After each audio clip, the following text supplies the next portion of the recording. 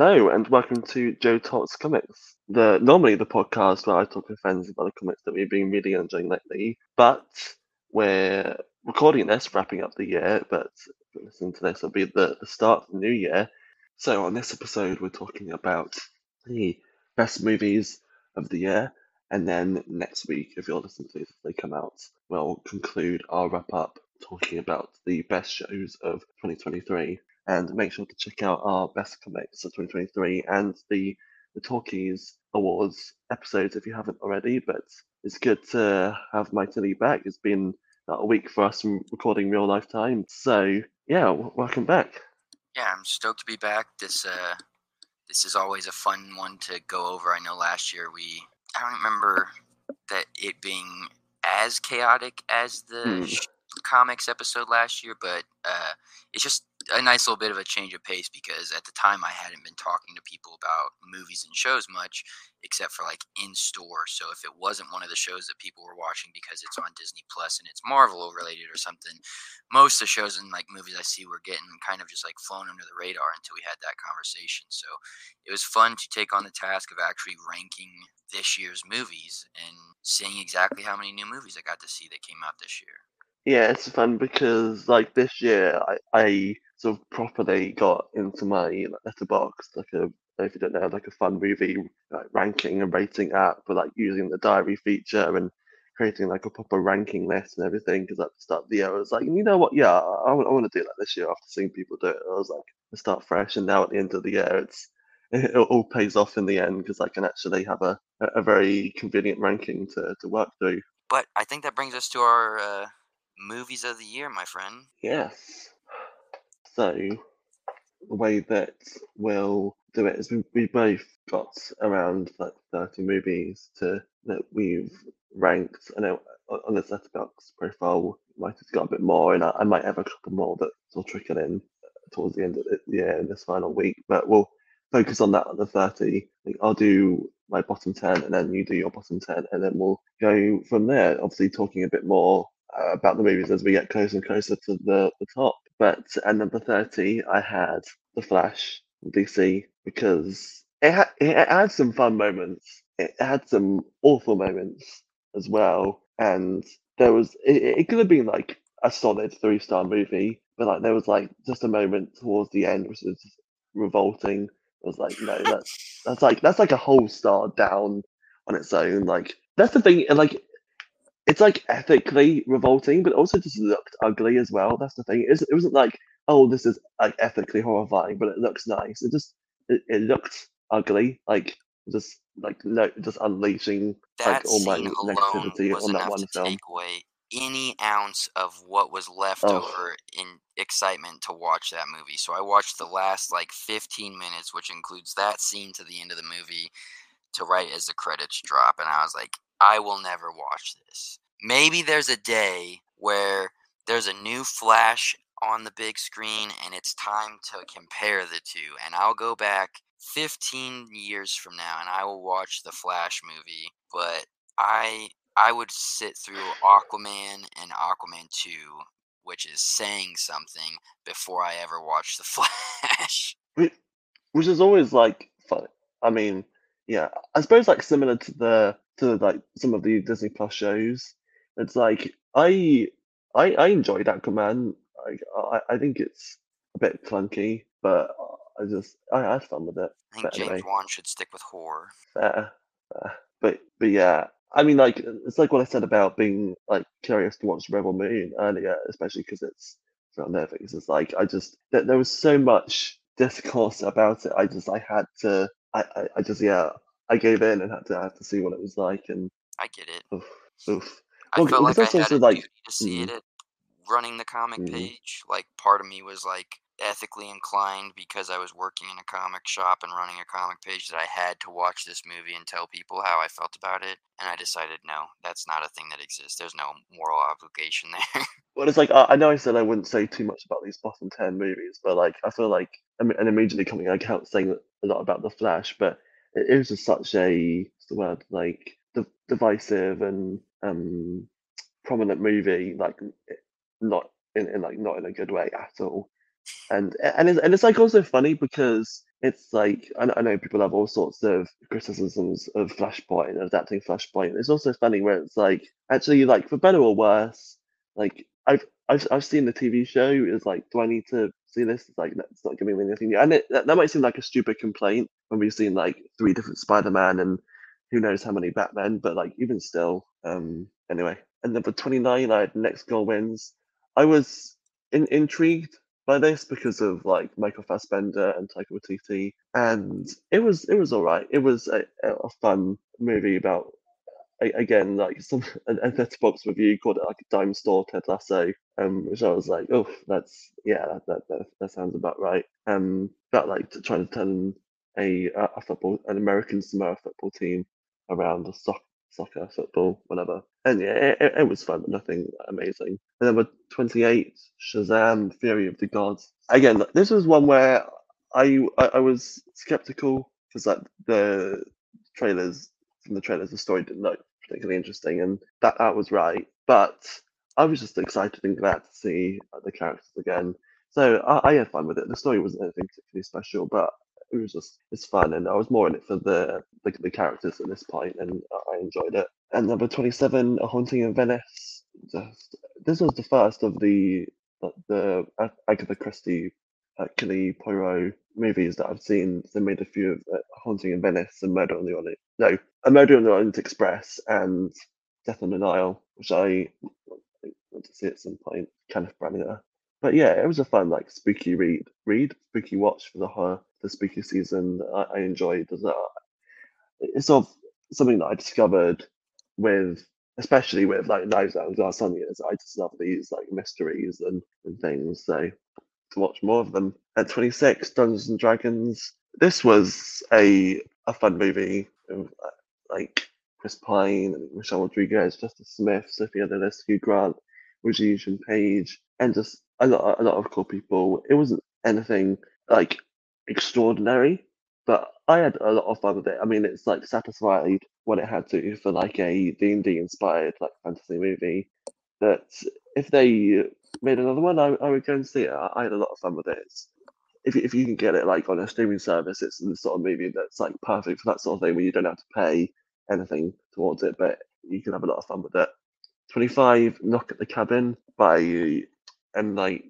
I never know how to say his last name, so Shyamalan. but yeah, that's it. Thank you. Like Dave Bautista and Rupert Grint and I forgot Ben it's Rupert Aldrich, Grint in that Jonathan too. Groff. Yeah, no kidding. Yeah, it was.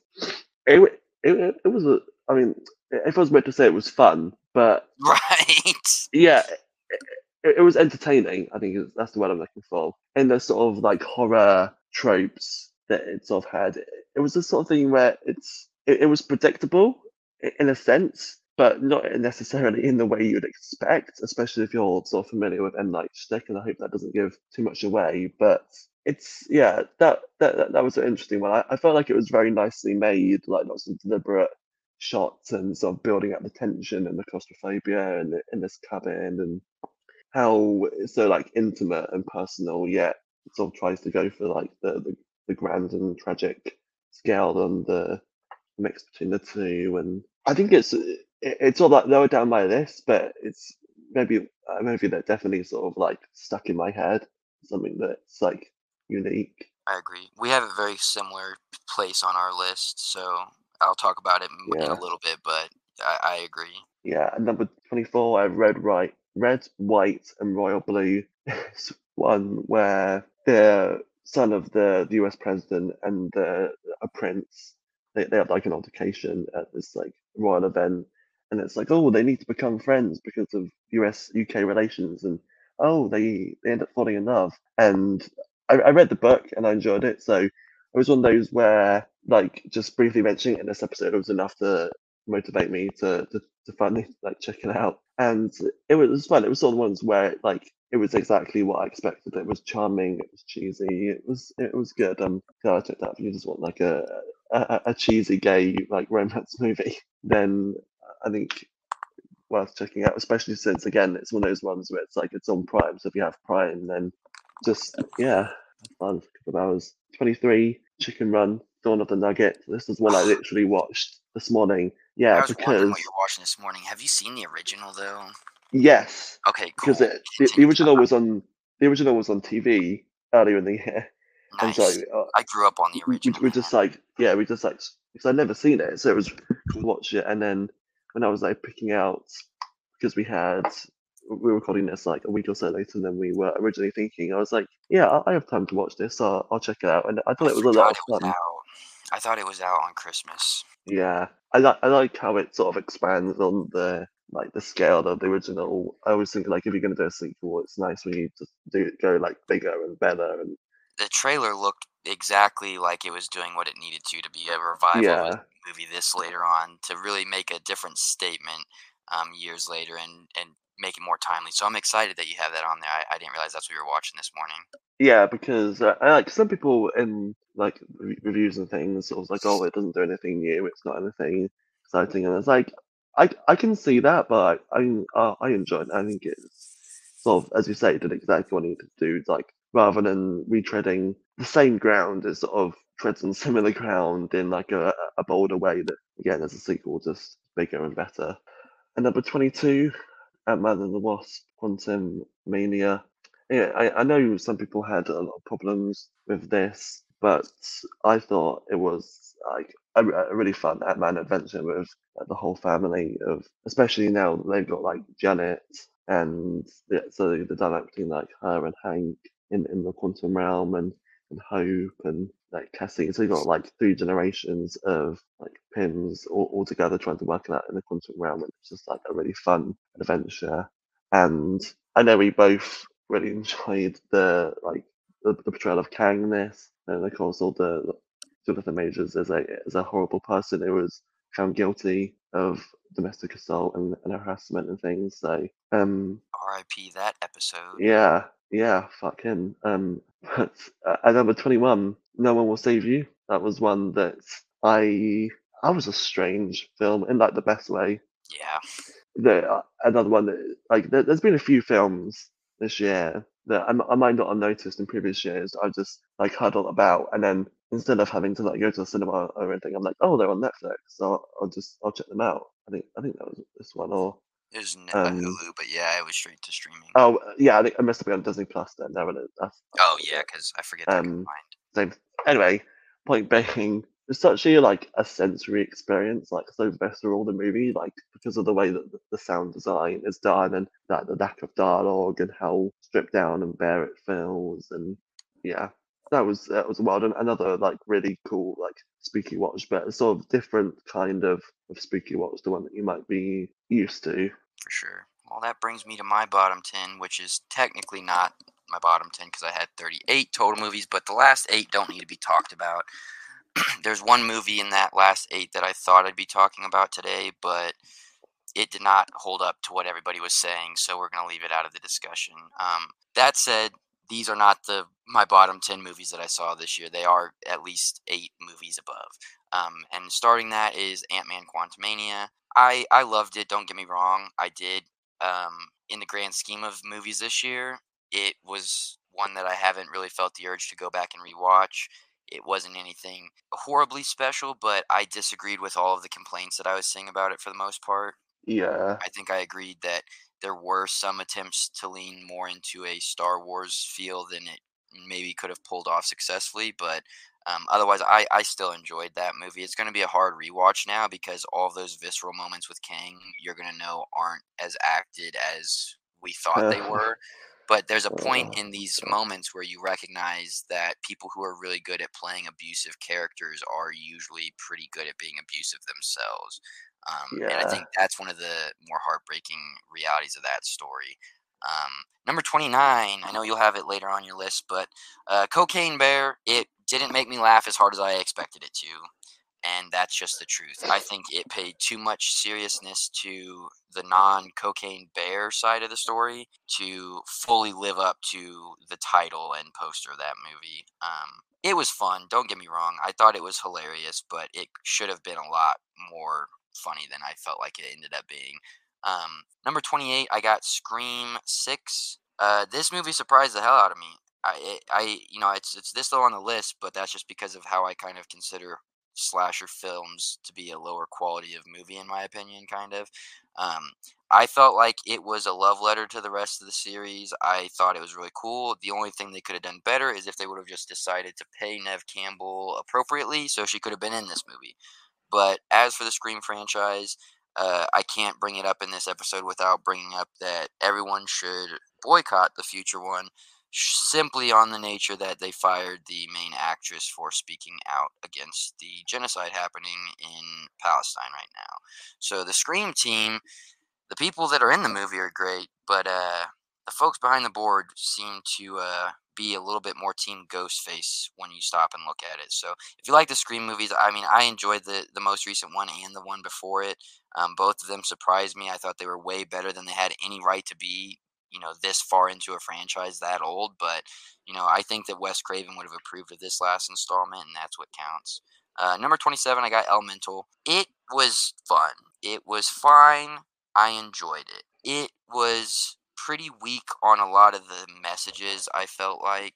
The parts that really did resonate with me, they resonated really hard. I think this is probably the lowest I have a movie ranked that I'm pretty sure made me cry. But up next is 26. We already talked about Knock at the Cabin.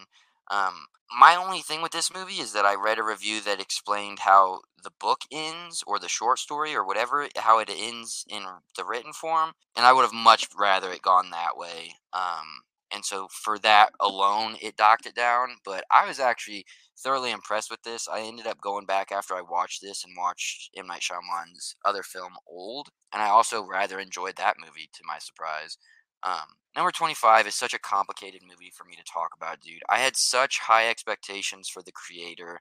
It's like the original sci-fi movie of the year. I was eager for this to be one of my favorites of the year because I wanted so desperately to not have a top 10 that was full of IP and Right. sequels and stuff. Yeah. But the more I thought about this movie, the more I didn't like it. And that sucks because as I left the theater and my coworkers asked me what I thought, I said it was great. And by the time I went pee and got back out to talk to the person I saw it with, we were in agreement that we kind of didn't like it. I didn't dislike it the same way my friend did, but since this is a comic podcast, it's a perfect time for me to talk about this. It feels so derivative of Jeff Lemire and Dustin Guyan's Descender, and it's hard to look past those similarities without comparing the two, because Descender does what the creator seems to promise it's going to do, and I just there's a lot of stuff in that movie that whenever I gave it a second thought afterwards, I was like, I actually don't know why that's how that went. I feel like it missed a lot of chances, and so that's one of the ones I'm like the most disappointed to have it this low on my list. Truly, number 24 is a really interesting movie. This is a horror film called Cobweb, starring Anthony Starr of Boys fame. That's Homelander. It's got Lizzie Kaplan, who I also adore. It's funny, I can't even remember what I used to watch that she was in that I loved her in so much. She's in Hot Tub Time Machine, which is a terrible one to call back to, but I know she's in other stuff that I really enjoyed. This is a creepy ass movie about creepy ass parents, and it's so hard to tell if the parents are actually creepy. And so for that, like, when it comes to psychological horror thrillers, it does a really good job of making you be like, oh shit, like, this is unhinged. What's going on? And just when you think you are cool to accept one thing about the movie, the ending was a trip. So definitely check out Cobweb if you like thrillers. Just in line with No One Will Save You, which is number 23. This movie would be higher if I understood the ending a little bit better when I first saw it. I loved everything about it, and then by the time the movie ended, I was like, wait, what? What just happened? Okay. And that wasn't a good feeling for me. The idea of an alien invasion being a home invasion movie, I thought was brilliant. I can't remember I'm going to click on it so I can see the actress's name, because Caitlin Dever. Holy shit. I've only seen her in, I think, Booksmart and this. I don't know if she's in other stuff. But she doesn't say but like I think 2 words maybe the whole movie. She hardly freaking speaks, and it is such a powerful performance. So for Alien fans, I think it gives you exactly what you want from weird gray men. but the ending may or may not be for you. Like it kind of, when I read up on it and read how people were interpreting, I was like, okay, I dig that, I respect that, I like it more. But I didn't change where it was on the list because whenever I have to have a movie explained to me like that, it makes me feel a little bit dumb. And I'm not so sure that I was dumb for not getting this ending so much as the ending was a little more abstract than I was expecting, I guess. Number 22. This is a movie that the more I think about it, the more I enjoy. And I only saw it the once in theaters. I've been dying to rewatch it. The Last Voyage of the Demeter. Taking the first chapter of. I don't know if it's the first chapter. I assumed it's the first chapter. It's a single chapter of Bram Stoker's Dracula novel made into a movie, and I think it's definitely one of my favorite Dracula movies ever. It leaves the potential to say, what if we came back to this version of Dracula? And I would wholeheartedly return. You follow this ship that is setting sail. They need extra hands. They're shipping a shit ton of boxes, like 50 massive crates of stuff, just huge. And seemingly, something is awry. Spoiler alert, it's Dracula. I mean, he's on the poster. Dracula's on these shipping containers. And what's really cool about this movie is it really, like, I think it's fascinating the way they display Dracula as a creature that's like evolving as he gains his abilities. Like he starts out, he's a lot more weak, slower creature form, but as it builds up, he gets more powerful. And I think that's what makes this movie so cool is that the pacing of it was this really slow, menacing burn, and I felt like it was nice. It didn't rely on jump scares. It was just like really a well done atmospheric horror. I mean, the whole movie for the most part takes place on a ship, and it was really really fun. So I really enjoyed that one, and I'm eager to revisit it. Um, as far as where it lands on this list next to 21, I put Five Nights at Freddy's as number 21. I think I liked it a little bit more because there's this color and feel to the movie that is a little bit more appealing than Last Voyage of the Demeter. As much as I enjoyed Last Voyage, it's a little bit more monotone in both its storytelling and it's a drier movie, I'd say. Whereas Five Nights at Freddy's had a little bit more intrigue and fun, excitement to be in, and there is some stuff that I just thought was funny. And before I pass on for the next chunk of this, I just have to mention that somehow Five Nights at Freddy's and Haunted Mansion both came out this year with PG-13 ratings, and I think that alone makes a case for a new rating system because there is nothing scary about Haunted Mansion in the slightest, and there is some stuff that made me, a 27-year-old, flinch and like wince at in Five Nights at Freddy's. I was surprised that got to be as hard of a PG-13 as it did.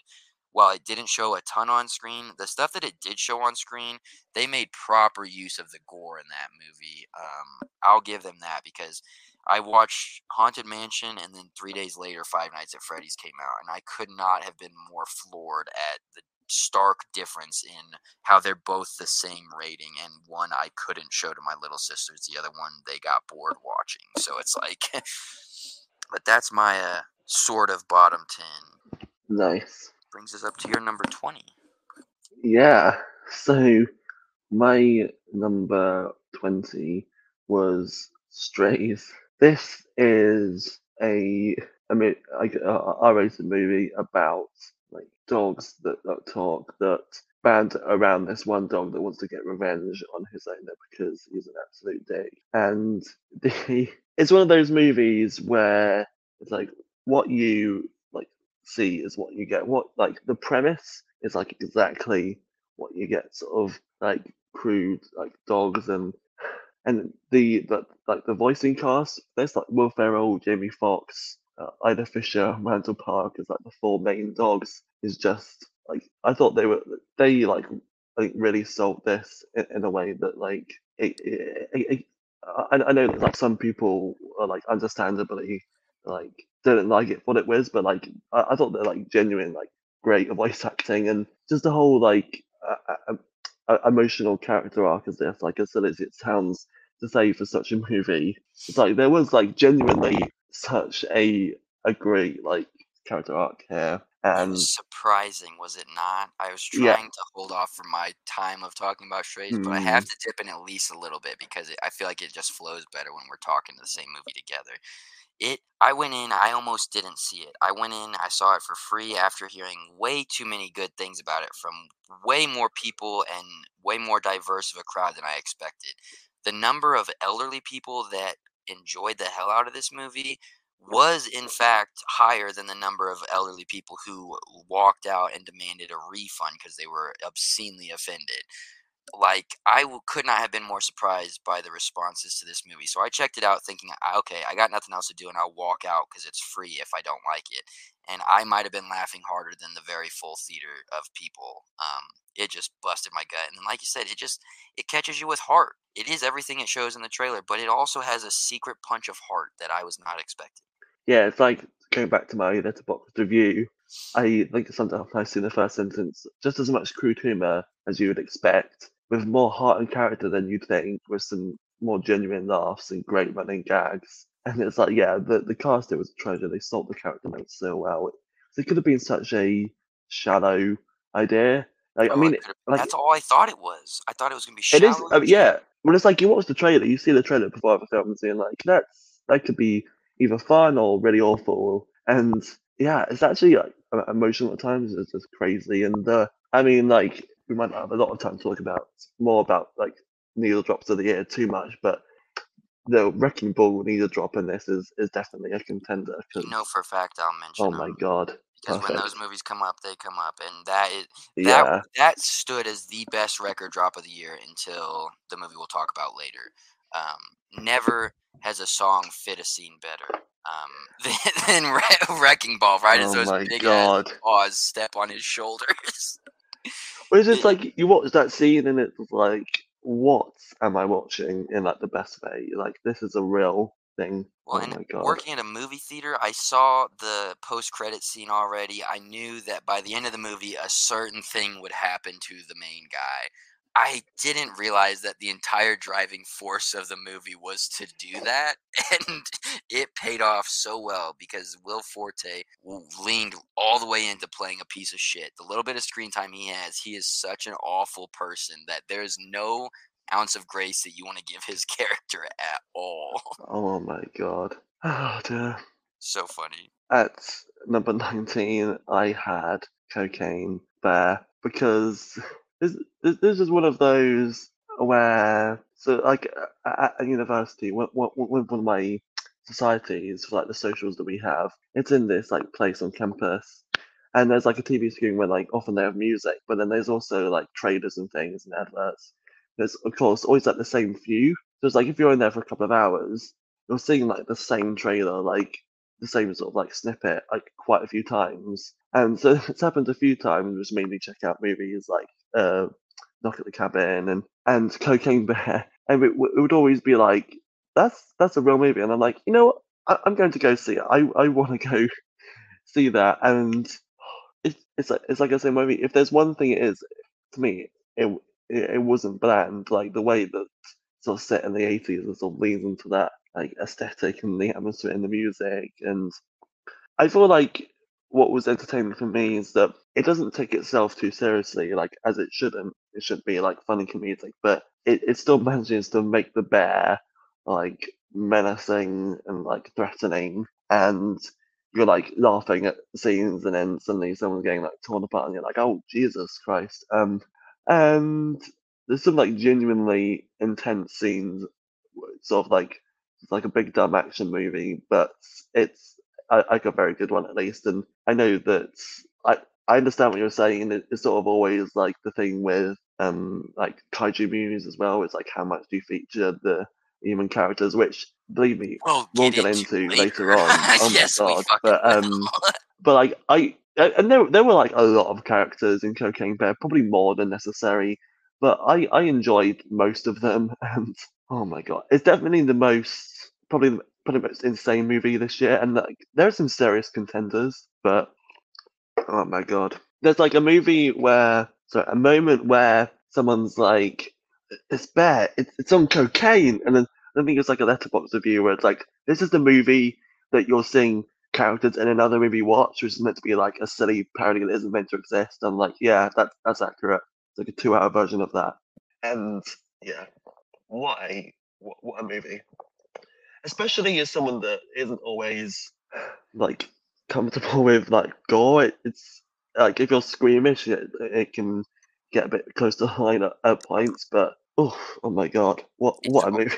You can't talk about Cocaine Bear without the sad reality of it. Is that a random ass bear I overdosed know, on cocaine and just straight up died. There was I no know that was. wreaking havoc. It's just the bear died, and they made an entire movie about, well, what if the I bear know. didn't just die and actually had like a humanoid response to cocaine? I know that was the thing that was not like. I mean, it like kind of funny, but not. But it's sort of like in a funny and like a dark way, realizing the situation. When like explaining the whole thing to my mum, and she was just like, "That's just sad," and I'm like, "Yeah, yeah, you're right. That's the correct response." Oh dear. And number 18, I had Elemental. I haven't watched all of the sort of Disney Pixar movies in the past few years.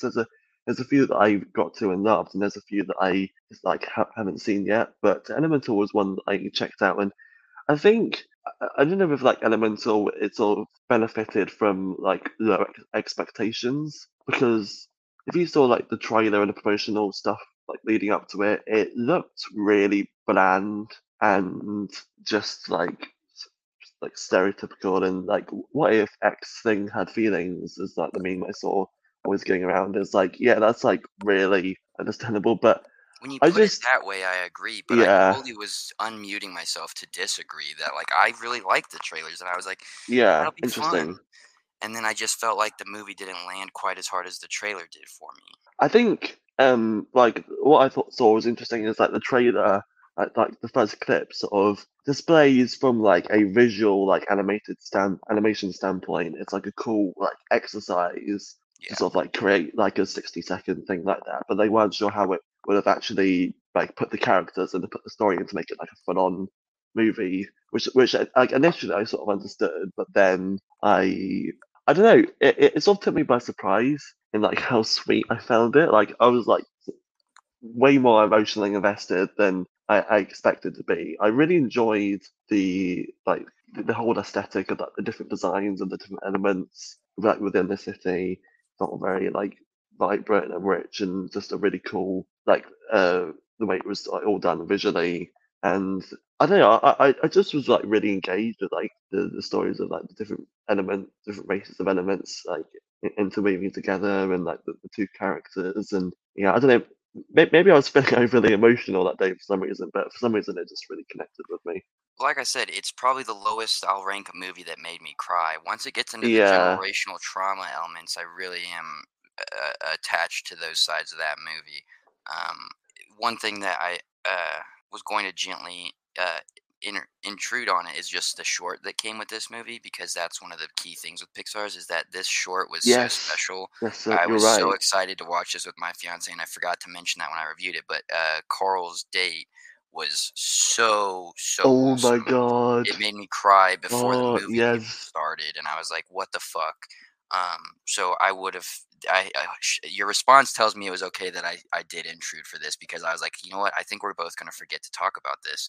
Yeah, And I it didn't completely register forgot. until you talked about seeing the other Pixar movies from recently, and I was like, other Pixar movies. I was like, what else did I see Pixar recently? I was like, no, the short. That's what it was. Yeah. At number 17, I had one that you'll be excited to find out about. They Clone Tyrone.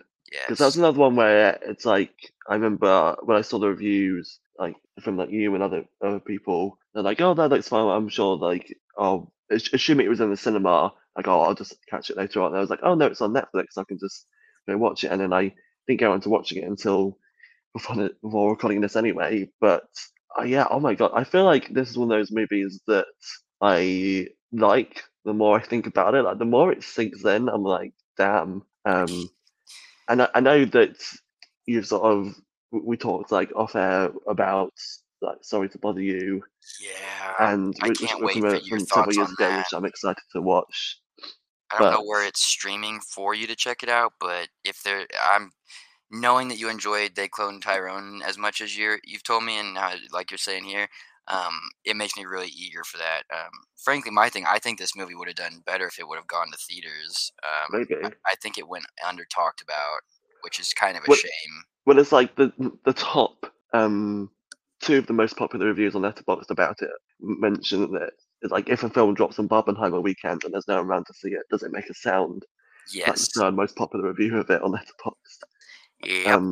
And like the top one is like saying how Barbenheimer will force this moving into the shadows, and 5 years on, Twitter will be saying how is this not more popular? Which, come to think of it, that review is optimistic that Twitter will last that long, but that's neither here nor there. Yeah, that dates that tweet. Again, only from several months ago, it just shows how quickly. Anyway, John Boyega, Tona Paris, and Jamie Foxx were like such a standout trio in this movie that I feel like these days, similar to it's gonna sound like a mean comparison, but it's like similar to Strays when so much of it is like IP based and about the movies themselves. It's cool when you sort of can appreciate the actual like actors themselves. I mean, who would have thunk it? But and I realize I've never really seen Jamie Foxx in anything. I mean, like I've seen him as Electro, but like apart from that, so that was really cool. Of course, like John Boyega and getting to see Toyota Paris as something other than outside of a Marvel property. It's just yeah, well, wild. I really liked the whole like aesthetic of it. Again, how that sort of like slightly grainy way it was shot, and it sort of like, looked like sort of darker, and how that sort of illuminates when they get into like the weird sci-fi stuff. And that was weird. I I didn't liked it. realize that that was the same Yeah. actress. Until I was like, "You're saying that name," and then you said Marvel Puppets. Yes. Like, wait, is that her? I'm looking at the picture. I'm like, it is her. It's obviously her. I don't know that I don't know how I didn't notice that. Somehow I I mean, it just took me about well, because at first I was like doubting myself, and about half an hour in, I was like, yeah, that's definitely her. well, to be And fair, she plays a totally different fucking character. That's for yeah, damn sure. no kidding. No kidding at Oh, all. Like the furthest from Monica. That's so fun. I love that. and I That mean, because yeah, like you're saying, the like cast is great. John Boyega, even Jamie their Foxx is outfits as hilarious. well. Oh, No, that's awesome. I'd love to see her in more like stuff because I loved her in this. I thought it was a totally different actress. I was like, I don't know the actress who was in this, but she was great. And then you said that other than Marvel properties, I was like, wait, is that Monica? And sure enough, and like the such a great start to it, and like the ending, like no way not to spoil it at all, but like oh my god, oh, that was so funny. How it ends. It's like oh shit. Okay. Um, yeah. I'll add damn. my bits whenever I talk about it soon, so I'll let you keep going. Yes. Which one was that? That was 17. yeah. So next, Nimona 16. This again, like we talked about it earlier with various like animations, but the amount of like energy is just bursting with energy. How like dynamic and just so epic and bright, and like the animation.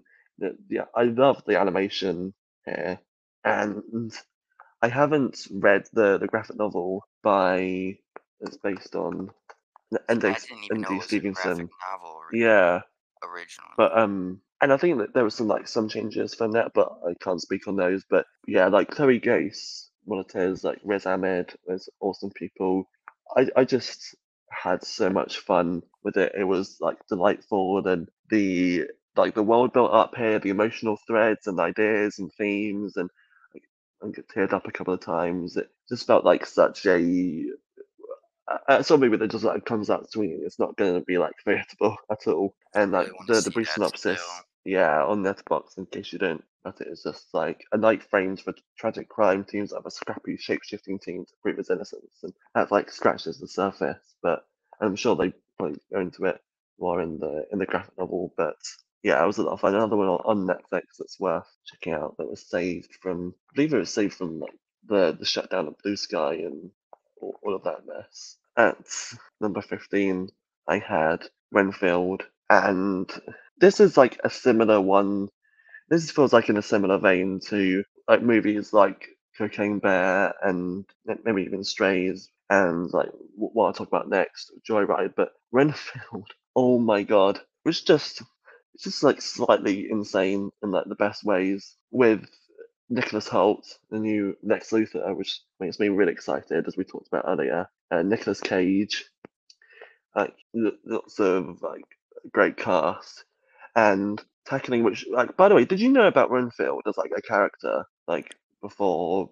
I mean, I know he showed up in the Tiny and Simmons Dracula series as well, but like because I didn't know that like I'd heard of Dracula obviously, but I hadn't heard of like Renfield as like a character associated with him before this movie. That's So I interesting. had heard of the name and I had heard of the character very loosely, in that when the trailer came out, I was like, "Oh yeah, Renfield, Dracula's assistant." But it Yeah, wasn't enough that I had ever seen him from anything or read anything from it.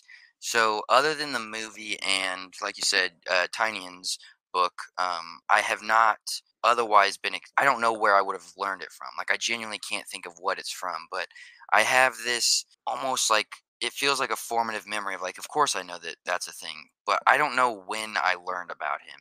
It's if that makes any sense. right. It really felt Yeah, like this thing that I just knew when the trailer came out, and I couldn't tell you why, because to my knowledge, I don't think I would have known.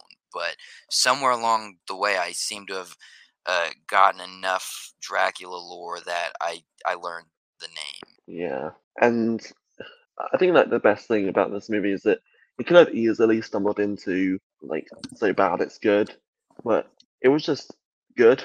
Like Yeah. it was really campy, like really violent, and leaning into like the relationship between Dracula and assistant Renfield as like a toxic codependency relationship. Narcissistic abuse. Oh, and it's just so funny, and that immediately sold me, and it did not disappoint. Yeah, whenever you're talking about Cocaine Bear and being a little bit squeamish about gore, I was kind of giggling on the inside because I know that you Right? had Renfield Yeah, that's higher up true. on this list, and I That's a think good point. Renfield is definitely one of the I more didn't think graphic about that. movies of the year. Like, I want so badly to show that one to my fiance because I think that they would resonate so wholeheartedly with that movie and they would love it. They'd even be okay with the fact that there's violence, but that movie is so grotesque. Like, I was not expecting them to go as hard on the horror grotesque side as they did. I thought, like you said, it ran the risk of being so bad it's good, and ended up just being it's one that I'll talk about in a little bit again, but it surprised the hell out of me. Oh, what a movie! And it's like yeah, what I was saying like a few moments ago, where it's like not going to be one of those that's like the best of the best, but it's like if I can like it's not like S tier, but if I can recommend like one film from A tier, it's like definitely up there if you can handle it. Oh, God. And number 14, I had Joyride, which was another great recommendation from you. Like a few of these, I didn't quite manage to catch in the cinema because August was just such a packed month. But I finally watched it like in November, and again, one of those like movies where it's like some wild scenes and yet some incredibly emotional scenes. It's like, wait, no, why does this suddenly why am I crying suddenly? This is so wild, and it's like, including particularly one moment which I know you Oh like yeah, prided me about. Oh my God, it's about four four Asian American friends travel through Asia in search of one of their birth mothers. Along the way, they experience becomes one of bonding, friendship, belonging, and no holds barred debauchery. How do you say it? But yeah, I just yeah. I'll talk about it soon it enough. was yeah, It it makes was me feel so bad how low it's ranked because of how much I love that movie wholeheartedly. Um, yeah. but I saw a shit ton of movies this year, I know so I it's was gonna so start working at a movie theater at the middle of the year. light, breezy, hilarious, raunchy, ultimately emotional by the end. Is how I tried to Oh, sum that's it up in my exactly review. Yeah, it's like you don't need to get lost in the shuffle. I feel like it might have, but it's sort of worth like going back to. It's that sort of film. yeah. Just yeah, lots of laughs, lots of fun. Like the dynamic between the four characters, it's like you gotta make sure that that's like on point to carry the movie, and that definitely And did. the trailers looked like it was going to be a raunchy, raucous time with a chance to have some heart, and it looked like it would probably be pretty predictable. So for it to be less predictable and more funny than I was even expecting, it won me over on all fronts. I think that the dynamics of these ladies was so good. I would genuinely watch a movie with them playing different characters together, just because like all of them together, they just I don't know what it was. They felt like they actually were these characters and they knew each other. Like they're not from anything else but this movie. They felt so in tune with each other, and the riffing was great. But yeah, I love that movie. And it's on Hulu now, so people can actually check it out Nice. after this is released. Now, a number 13, another one that I know you feel personally connected to, but because this year I finally became a Teenage Mutant Ninja Turtles fan. What what? This is a movie that I knew it existed, but I like actively just didn't bother to watch the trailers and things when I saw they were out because I just didn't. I was always like I'm always intrigued by these sorts of things, these sorts of properties. But I never enough to like properly try them. But then like when I saw the trailer before a movie like reliably at the cinema, I was like, oh my god, I fell in love with the like specifically the characters. I know such a big talking point of this movie was how they were like actually voiced by teenagers and everything, like recording in the same booth and having that teenage chemistry, which made the movie so special. And I think that's what like easily like sold me on it and got me invested because I'm just always I just always really love that sort of having fun with those like younger characters that's just so playful and exciting and like the animation style was it was such a cool start. I saw lots of people comparing it to like Spider-Verse, which I didn't like really understand that. I don't know if it's just more that it's just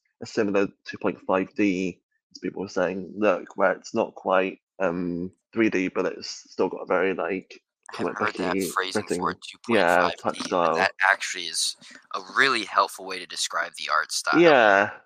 Because And that's the only similarity is that it changes the norm from it's not another 3D animated movie from Illumination. It's not another 2D animated thing going to Disney Channel or something like that. Like it's not on Cartoon Network. It's going on the big. It's this beautiful in between that also manages to touch on like the comic art style, which I really appreciate.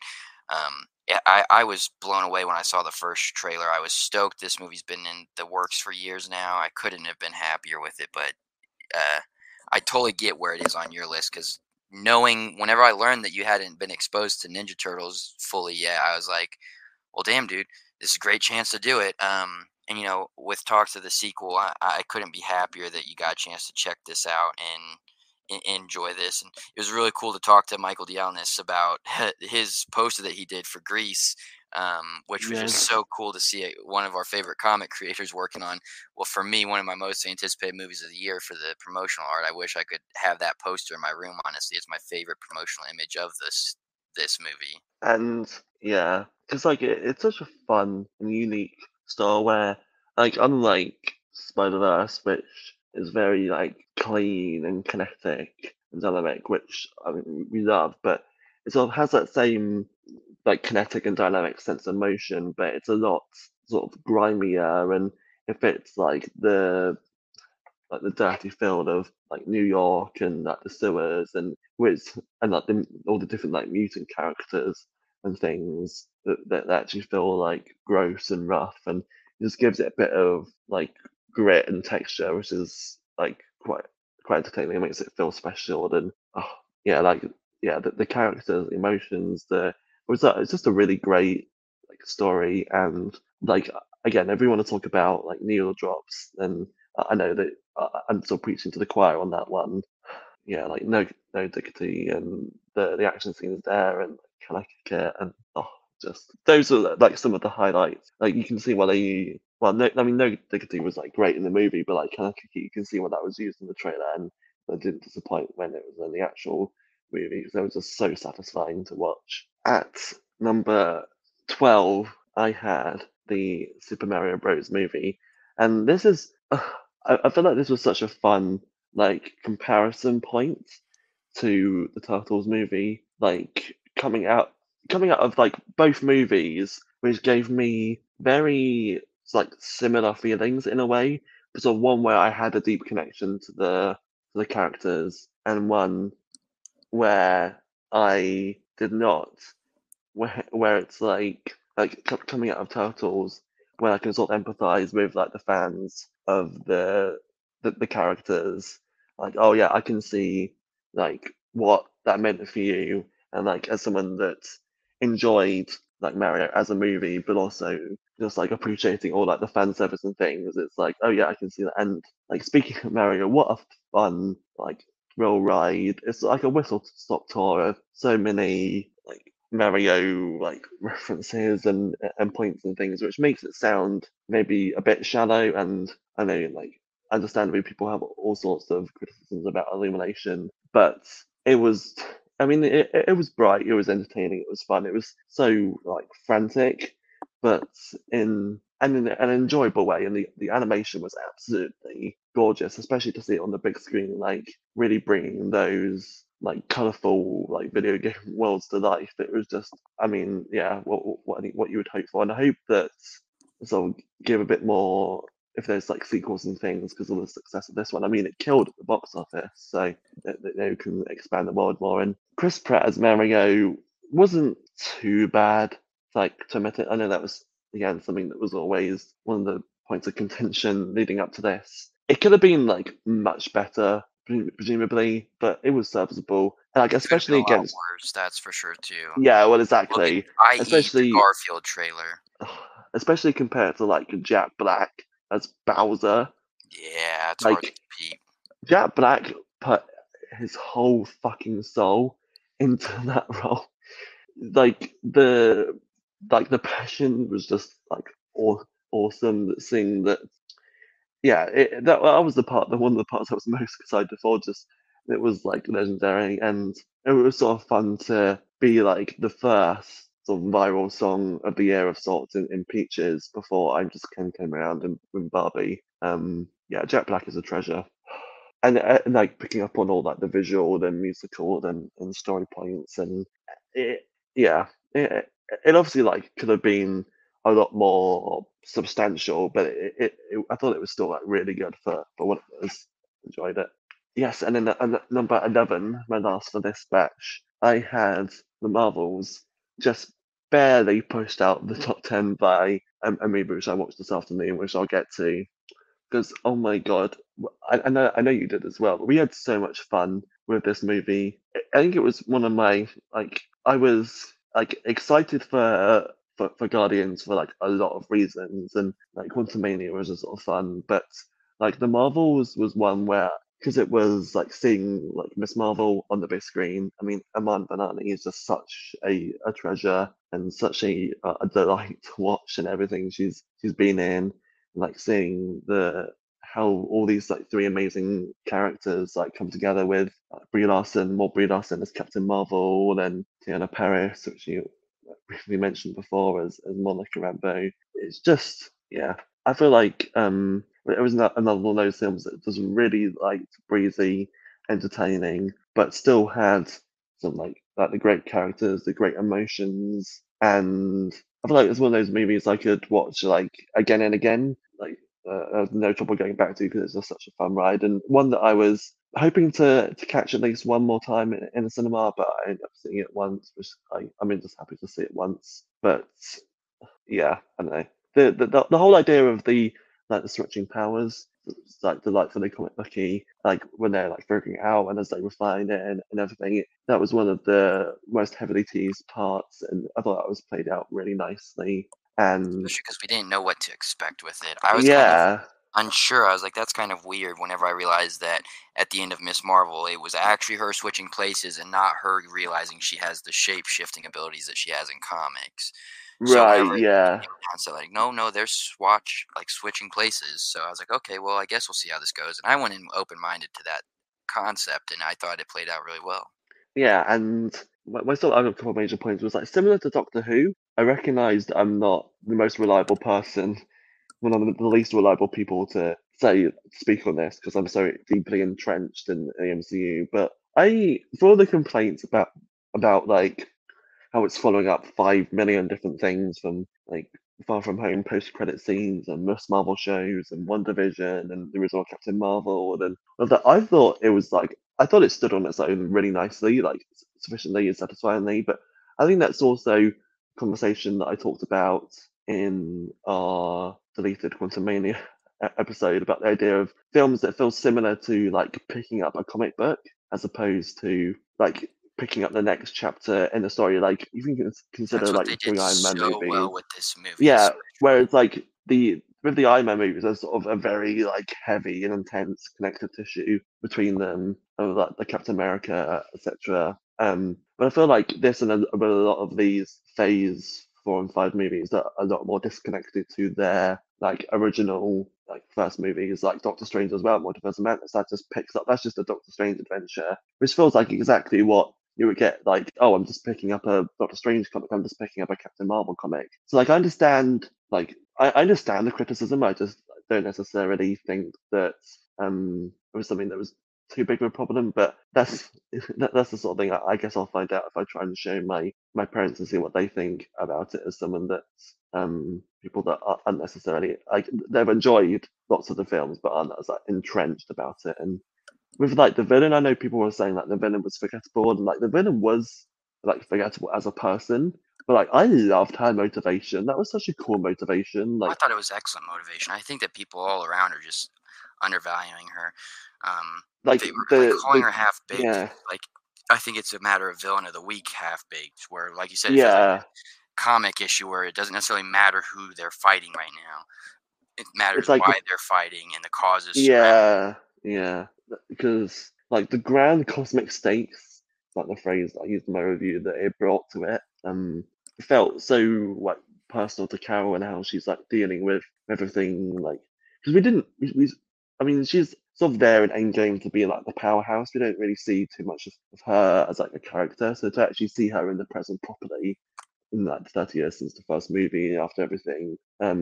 Yeah, yeah, such a joy.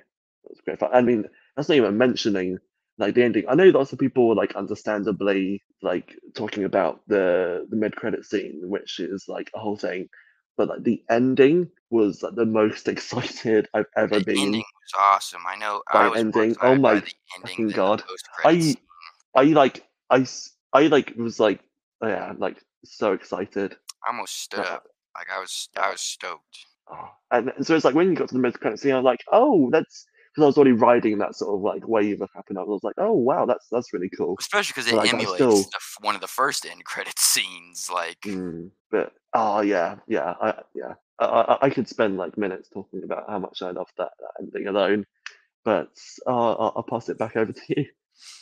well, we'll hop right in. The first two on this chunk, I don't have as much to say about, admittedly. Number 20 is Trolls Band Together. I had the absolute delight of taking my little sisters to see this a couple weekends ago, and their sincere love for these movies makes me love them just as much. I've never seen the first one. I watched the second one because it was the movie that came to streaming instead of theaters when the shutdown happened in 2020, and I was like, "Oh my gosh, this it made me fall in love with kids movies again."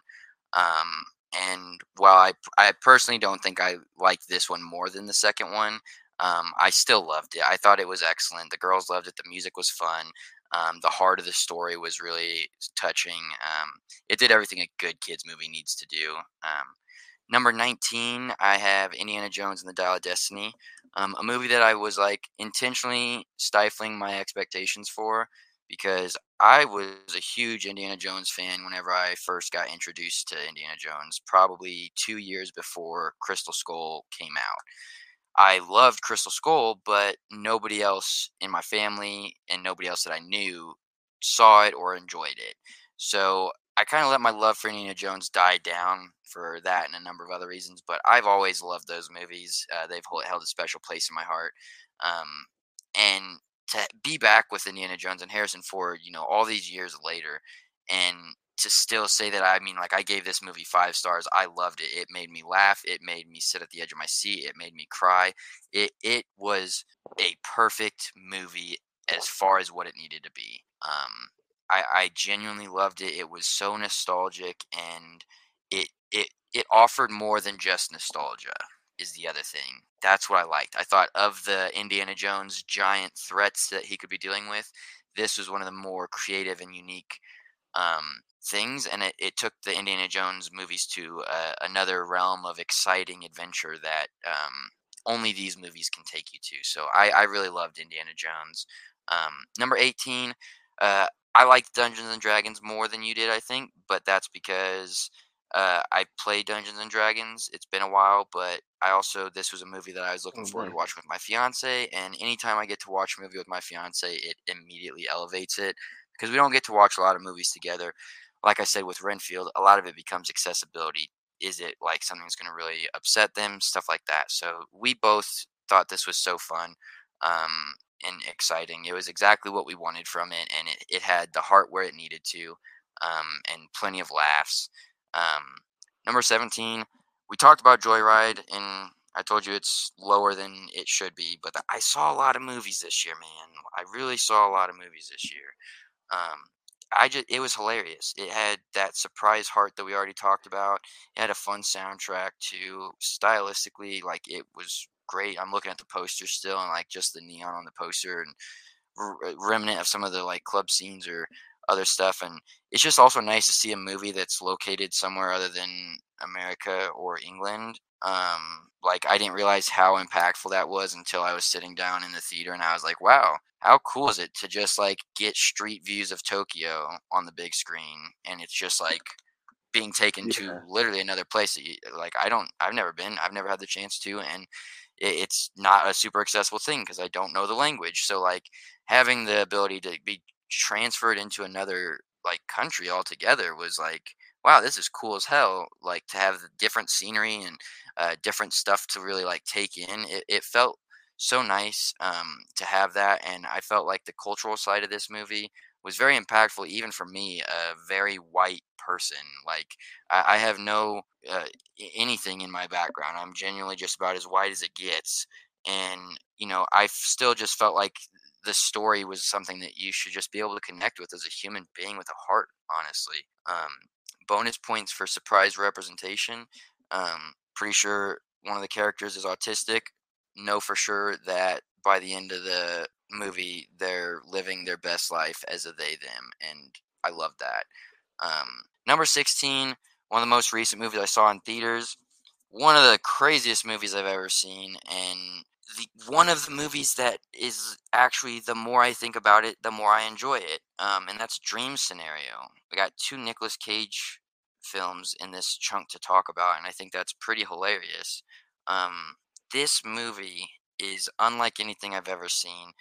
Everything that it does right, it nails, and the things that I felt like maybe were offshoots or maybe missteps were things that I could look past for artistic purpose. Kind of like No One Will Save You. It doesn't have to fully sell me on the end and like taking in the most abstract side of this movie if I can get the rest of the other stuff. Because the whole movie's abstract as hell. I mean, this is a dude who's just a professor showing up in people's dreams all over the world. Is it just because everyone's saying that everyone else is dreaming about him? What is it? Who knows? It doesn't offer an explanation as to why it's happening. It just shows you what happens when suddenly the entire world knows about you and is watching you. And furthermore, what happens when the entire world gets ideas placed in their heads about you without ever meeting you or interacting with you. It tackles internet virality, the rise of internet fame, and this fucking brutal fall to the bottom of it when it comes to cancel culture. But it doesn't do so in a way that's like, ugh, cancel culture is ick.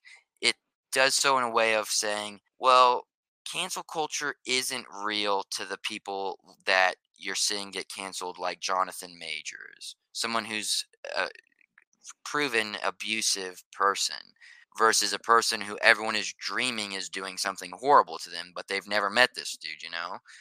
And it takes this idea of canceling an everyday person and how, frankly, you're just less protected from it. But like Louis C.K. gets canceled and he can still come back years later and sell out, Madison Square Garden.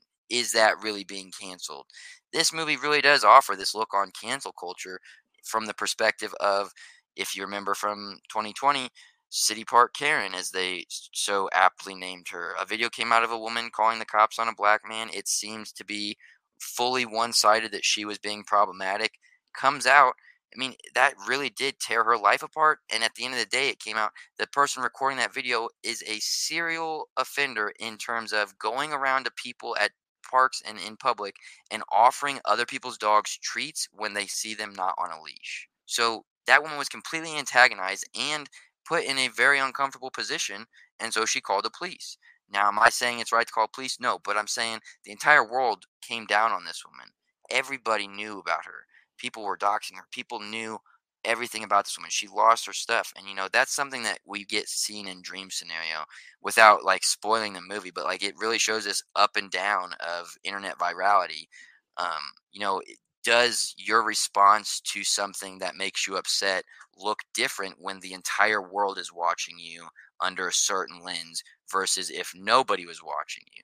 If nobody knew about the Jonathan Majors thing, there would be nothing to go about it, but that would still be a real thing. Well, what if everybody thought they knew about something?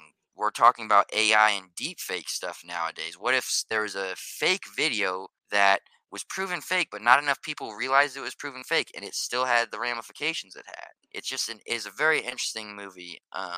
It is not for everyone. I can tell you right now, it is not for everyone. But it is a fascinating movie to discuss and think about, and for that, I really did enjoy it. Number 15, I don't have much to say about it. I loved it. It was fantastic. It was brilliant. I don't have any qualms with it, but it's Oppenheimer. It is exactly what it should have been. I appreciate it for what it was. As I was, cleaning up theaters after Barbenheimer weekend, it was fun to dip into Oppenheimer later on and watch those final scenes again and feel just how impacted I was seeing the last like 5 to 10 minutes out of context from sitting in the full 3 hour feature. Um, Cillian Murphy's fantastic. Um, I think it's funny the memes that everybody makes about his wife in this movie, played by Emily Blunt, because I didn't realize that she was drunk pretty much every scene she's in until I got out of the movie and saw everybody joking about how she was drunk the entire movie, pretty much. But no, I don't think I have anything profound to say about that movie. Um, Number 14, They Clone Tyrone. Like I said, I think this movie would have done better with a theatrical release, especially if it had not been timed Barbenheimer weekend. Like, seriously. Um, I did love it. It's great. I can't help but feel that it's overshadowed by a movie that is in no way related to it, and that is Sorry to Bother You, which we briefly talked about because I told Joe I'm excited for him to watch that now.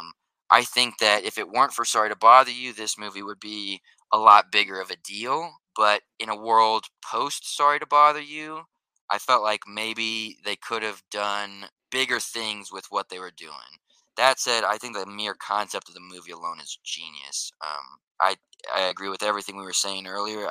I'd love to rewatch it. It is a genuinely a great movie. I don't want to fully discredit it because of how much I love Sorry to Bother You. It's just I think some of the experiences you're having with They Clone Tyrone are experiences that I had with Sorry to Bother You. But having seen them both, I can tell you which one is a more intense version of that similar feeling where you're like, oh Right, shit, yeah. that ending. So that's whenever I say, that it's overshadowed, I don't mean so in a negative way, genuinely. I thoroughly enjoyed that movie. Um, Number 13, the only thing I'll say about Strays that you didn't say is just that, I mean, I is another movie I got to show my fiance. I went in, I was going to potentially walk out. I thought it was going to be dirty, stupid humor, and I thought I had outgrown a movie of this caliber. Little did I know it was exactly what I needed to like help my mind in the way that I've been the last half of this year, honestly. Um, it was just all joy and the stuff where you're like, oh, where it does like hit your heart. It hits your heart in a good way. Like, is it hard to watch somebody pretend to be abusive to a dog? Absolutely.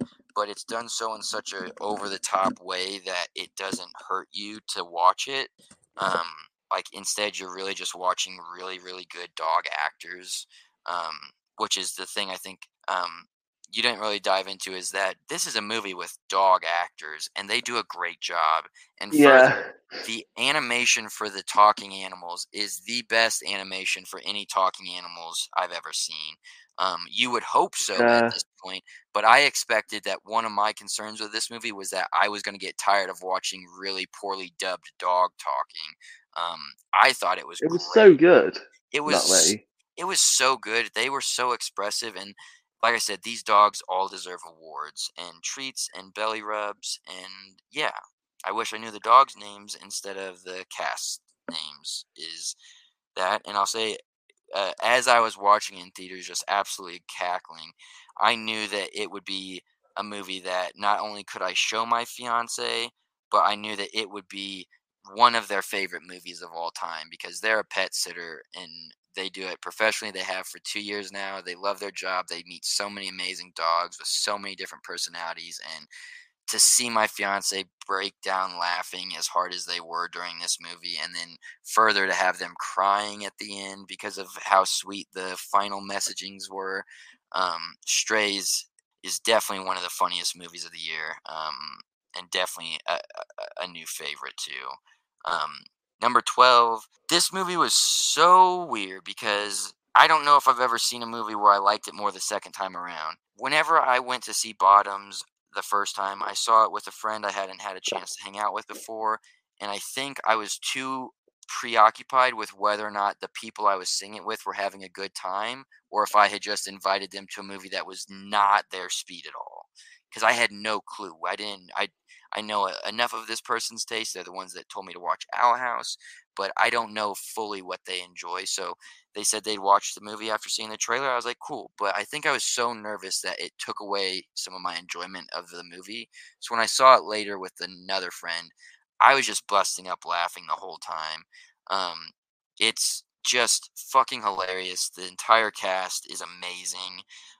The heart of the movie is, giving queer people a chance to see themselves in like a coming of age high school flick where the queer story isn't about queer trauma.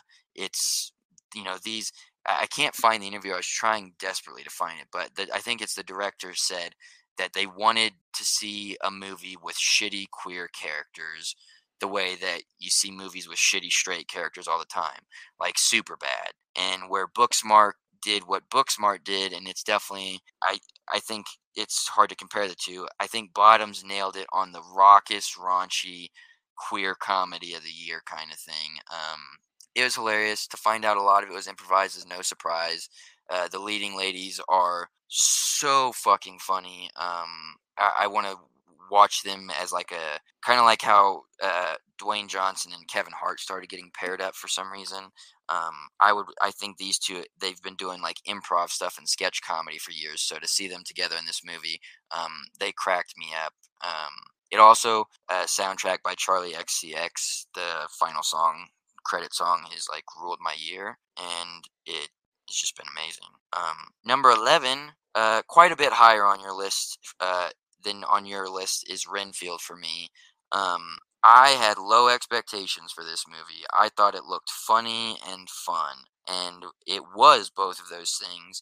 But it also hit me so hard in the gut with the messaging about removing yourself from narcissistic abuse.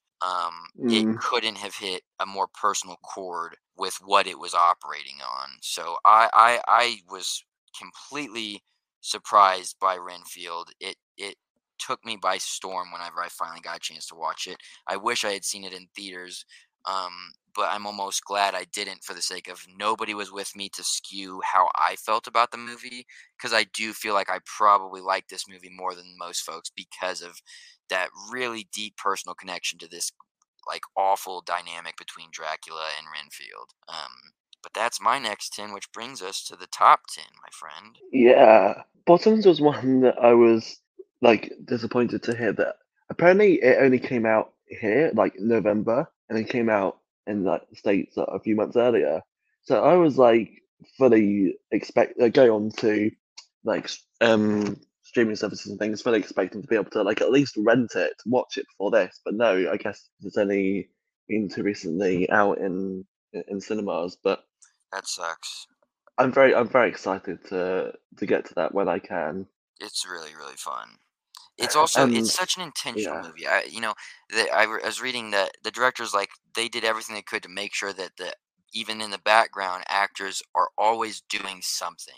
They're right, upon yeah. second viewing, I mean, I'm catching things like the entire school is got, like, boner-themed mascot that it's so over the top and how uncaring the school is in regards to the raucous behavior of the students, and all the overly sexed up and like overly caring about the sports, and making fun of a world that cares more about funding sports than anything else and stuff like that. There's some really good commentary, and plus it's just genuinely hilarious, and I would love to take this opportunity to share that Marshawn Lynch, who is in this movie as a teacher, he's a football player.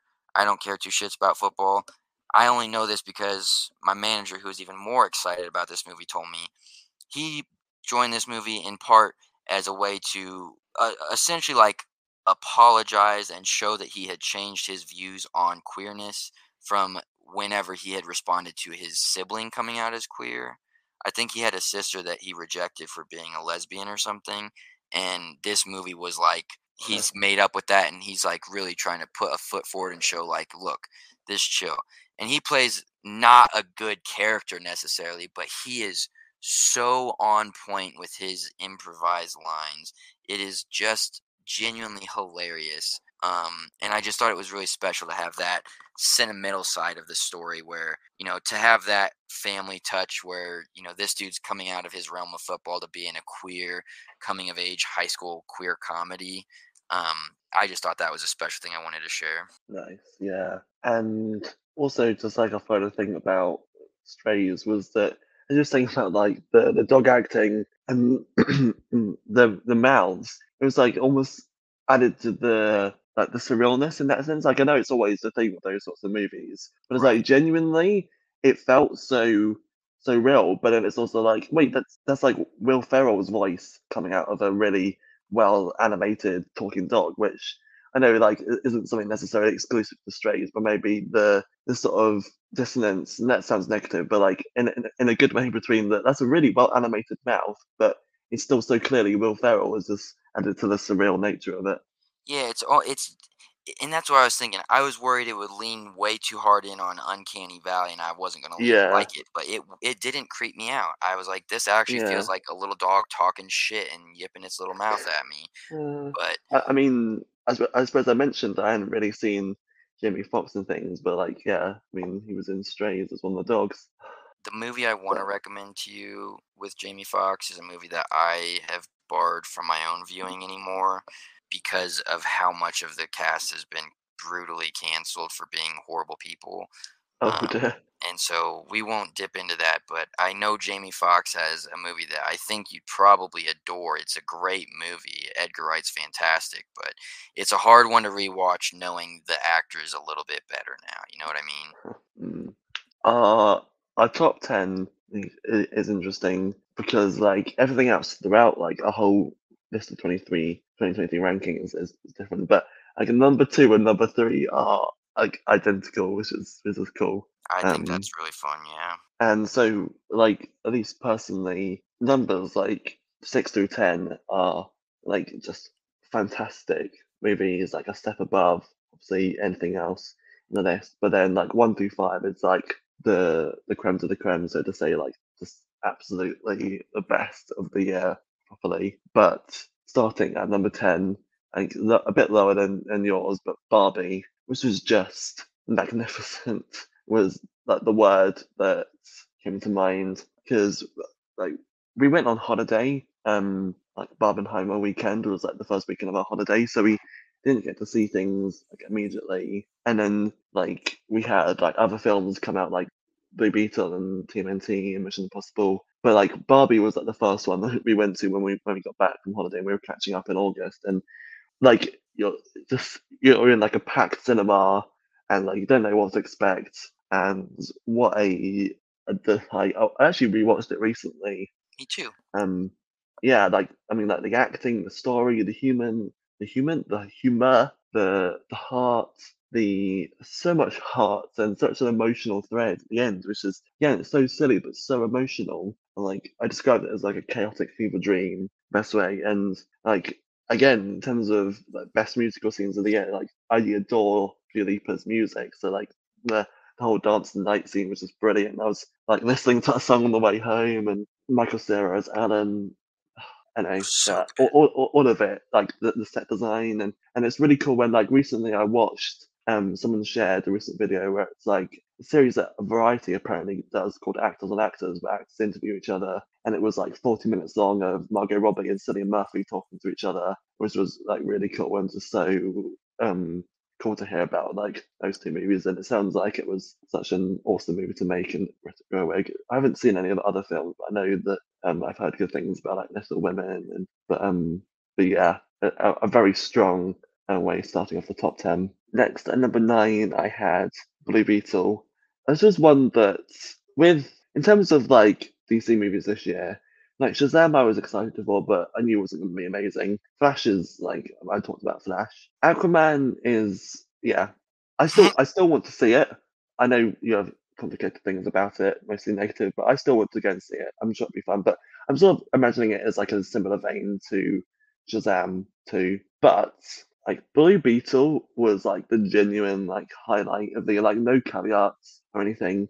Just so much fun. It was an awesome movie that it feels like one of those where, again, I think when we slightly lower than you, but one of those where you hear lots of complaints like, oh, it's just another generic origin story, like, oh, it's bland, and it's like I feel like there was enough there with like the character of Jaime, and I should say by Zerlin Manudinia, probably completely mispronounced that, but it's just like his character, he was amazing as like Jaime as Blue Beetle, and it felt there was enough like heart and family and character sort of injected into the basic like origin story skeleton that it actually felt like exciting. And this sort of a point I made in my review that I'm not like saying that, like we should be like accepting the same sort of like generic stories or like defending any laziness, but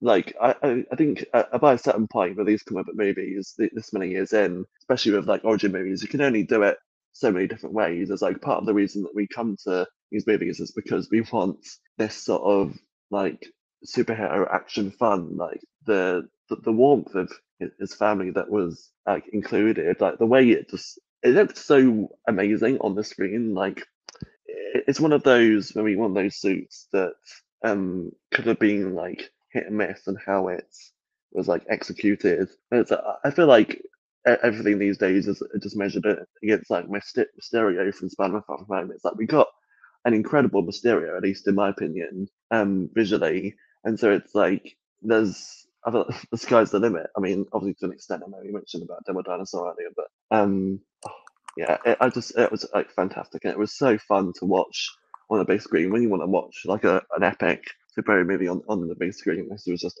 a lot of fun, and I feel like it runs into a similar problem with like the Marvels, where it's like the villain isn't like the best, but then as you were saying about like comic book, if you're just picking up a comic book, then it's like the villain might not be the best, but you still can really enjoy it. And I know that it's sort of like tenuous, like where this stands continuity wise with the new DCU. But either way, I'm just excited to see more of him if we get it, and if not, then I'm just love it for what it is. He's one of the few people that has been said to remain the same cast. Yeah, see, like that's what I heard, but I don't know. I feel like sometimes That's from you don't James know Gunn until himself, and James Gunn is I firm know, on it, but so we'll I see. know. I just yeah, he could change his mind. True. But yeah, I would hope not, though, because this dude was like, yeah, I'd hope he not. is to Blue Beetle what I feel like Iman Vellani is to Kamala Khan. And the Yes, thing was gonna say, but I'll say because you talked about his family, I think that his family is one of the best things to happen to superhero media since Kamala Khan's family.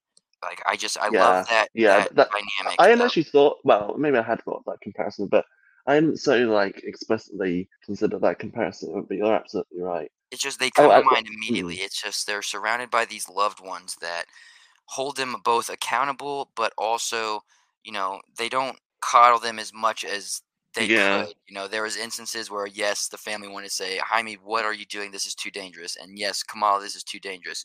But at the end of the day, it's still that dynamic of respect between family that is just something I didn't grow up with. So when I get to see it Mm. done so beautifully in a movie like this, I can't help but really, really appreciate it. Yeah, and like about the suit, I feel like sometimes it can be easy to sometimes lose the whimsy when sort of translating these suits into live action when you're making them very like cold and technical, and it definitely has that sort of cold feel, but in a good way that really works for like the actually sort of creepy, almost like body horror, like very light on that. Yeah, I So mean, like whenever it's sort of first leaning with towards Ratchet that out, in like the especially. transformation scene, yeah. The transformation scenes Um, were badass. I think they're one of my favorite, and the way that the suit comes and goes, I just think it's cool as shit.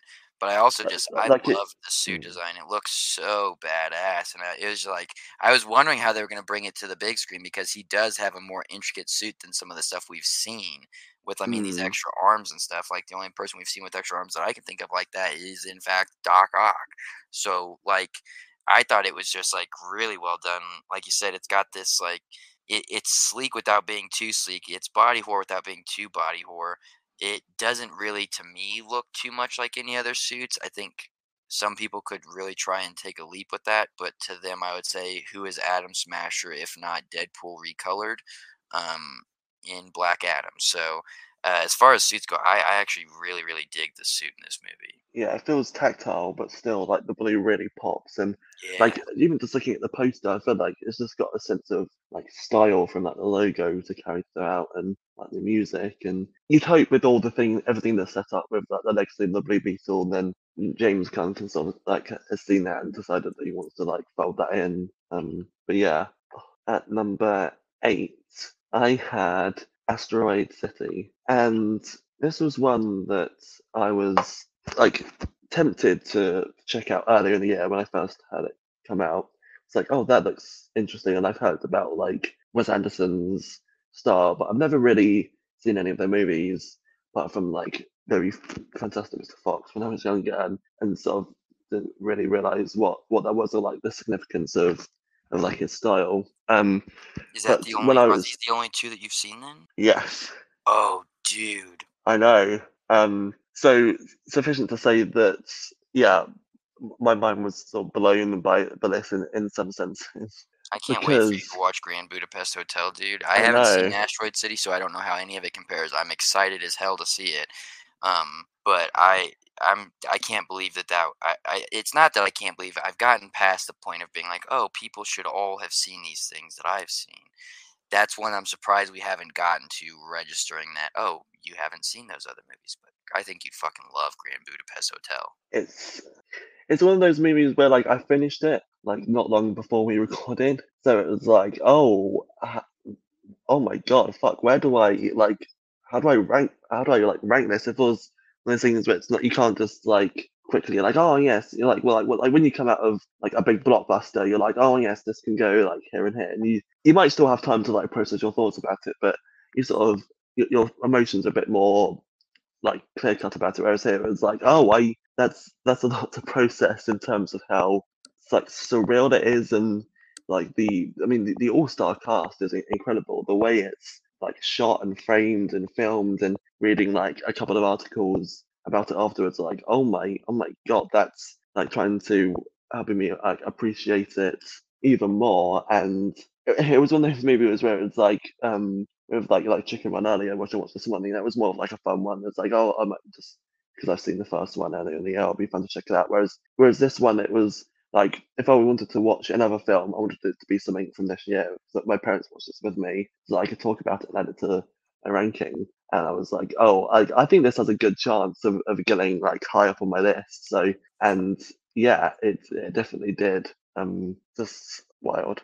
I'm ashamed I didn't see it. It should be more likely than not in my top 10. And I think that after talking about it all this much today, I'm going to have to try and watch it soon. But we got family visiting, so I'm like, when am I It's going to have fair. time to watch this fucking movie finally? People can people if they're interested, they can go check out their our letterbox lists. by the time that this comes out, then no, they should be like completely should be no more. Not many more we have to see, but yeah, that was wild.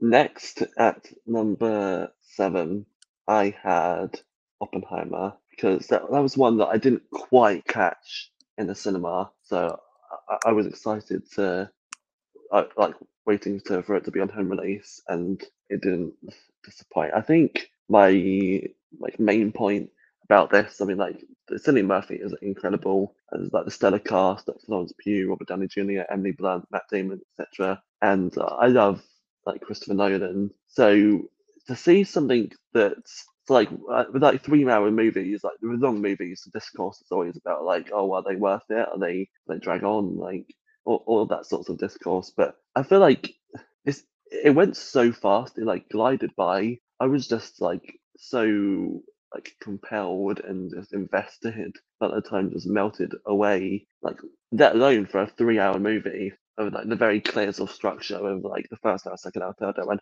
how it sort of all comes together, how it's all paced and it's all laid out, and how all the threads are weaved together. Like Nolan likes to play with different timelines and things. Those are trying to like process like different like events and how it's all unfolding, and how like Nolan's commitment to practical effects over pure CGI, like the cinematography in general, the sound design, the different like choices made. It felt like a movie that Nolan always really cares about making something that's very visually rich, exciting, and cinematic, and just sort of special. That's going to be unique and a standout. And I think it's just another hit here, and also like drastically different from each other, but all having like the same sorts of fun like elements and parts of his craft. And yeah, because it's like I think part of me was like trying to.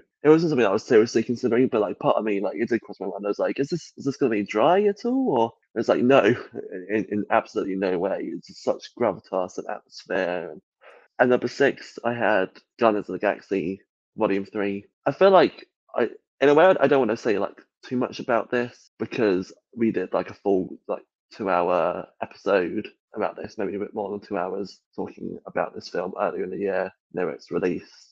You can go check out for our full thoughts about this. But yeah, this was such a poignant and incredible conclusion to the trilogy, and one at the time that I had not mixed feelings about, because I knew that I loved it, but it had a lot of thoughts to process about it, where it's such a tragic and sad movie at times, and like the plot itself and how it's like closing out the trilogy and the action involved, but it still has that comedy that Gunn and the whole cast pulls off so nicely that's concluded here. But it's a very sort of somber feel that has such like a sense of gravitas about it again that made me sort of think a bit more deeply about it.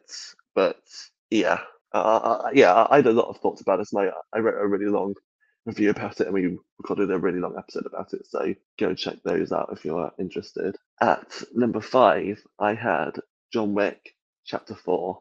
This was one where before this year, I'd never seen any sort of John Wick movies, but I saw like the trailer for this, in fact, of other films towards the start of the year because it came out at the end of March. I was like, okay, that looks epic. I really want to see it in the cinema because it looks so cinematic, for lack of a better word. It's like I'm going to catch up on like, the first 3 and go and see it. And I feel like this was definitely a movie that really helped, like seeing it at the cinema, where like speaking of like blockbusters, where you can have that sense of again like, gravitas like in the cinema, where like the sound is like booming out the speakers. It's on a large screen, and you just sort of feel the atmosphere. That when I rewatched it at home, I still really enjoyed it, but I definitely like missed like seeing it in a nice cinema screen. But like yeah, I mean the action scenes are so gorgeously like choreographed, and how they look cinematically like throughout this whole franchise. And it felt like everything I loved about all of like the previous movies there was just more of it here because it was like 49 minutes or so longer than 2 or 3, but almost approaching 3 hours. Like the first was like an hour and a half, and the 2 and 3 were about 2 hours. And it just, yeah, it felt epic. I mean, Bill Skarsgård as the villain. It was really fun to see him there. And if you, I mean, if you like the previous movies, I think you probably enjoy this one as well. I think it's a really fun franchise with, I mean, Keanu Reeves is just so great. That's the sort of thing. And I know some people weren't fans of how sort of far-fetched it got as it went on, but that's my thing. So I really enjoyed how it just sort of got like more over the top, and so as it went on. And number 4, like much higher than yours, but I'm excited to read. Sort of quick tangent. I know Descender is getting compendium next year, so I'm really excited to finally read that. I mean, Lemire and Wynne are just incredible. And go read Little Monsters if you want some more by the Jeff Lemire and Justin Wynne. I We need both that to got come that out in a nice series. compendium. I need a completed edition of Little Monsters Yeah. with tons of back matter. Please, guys, give it to me, Oh. please.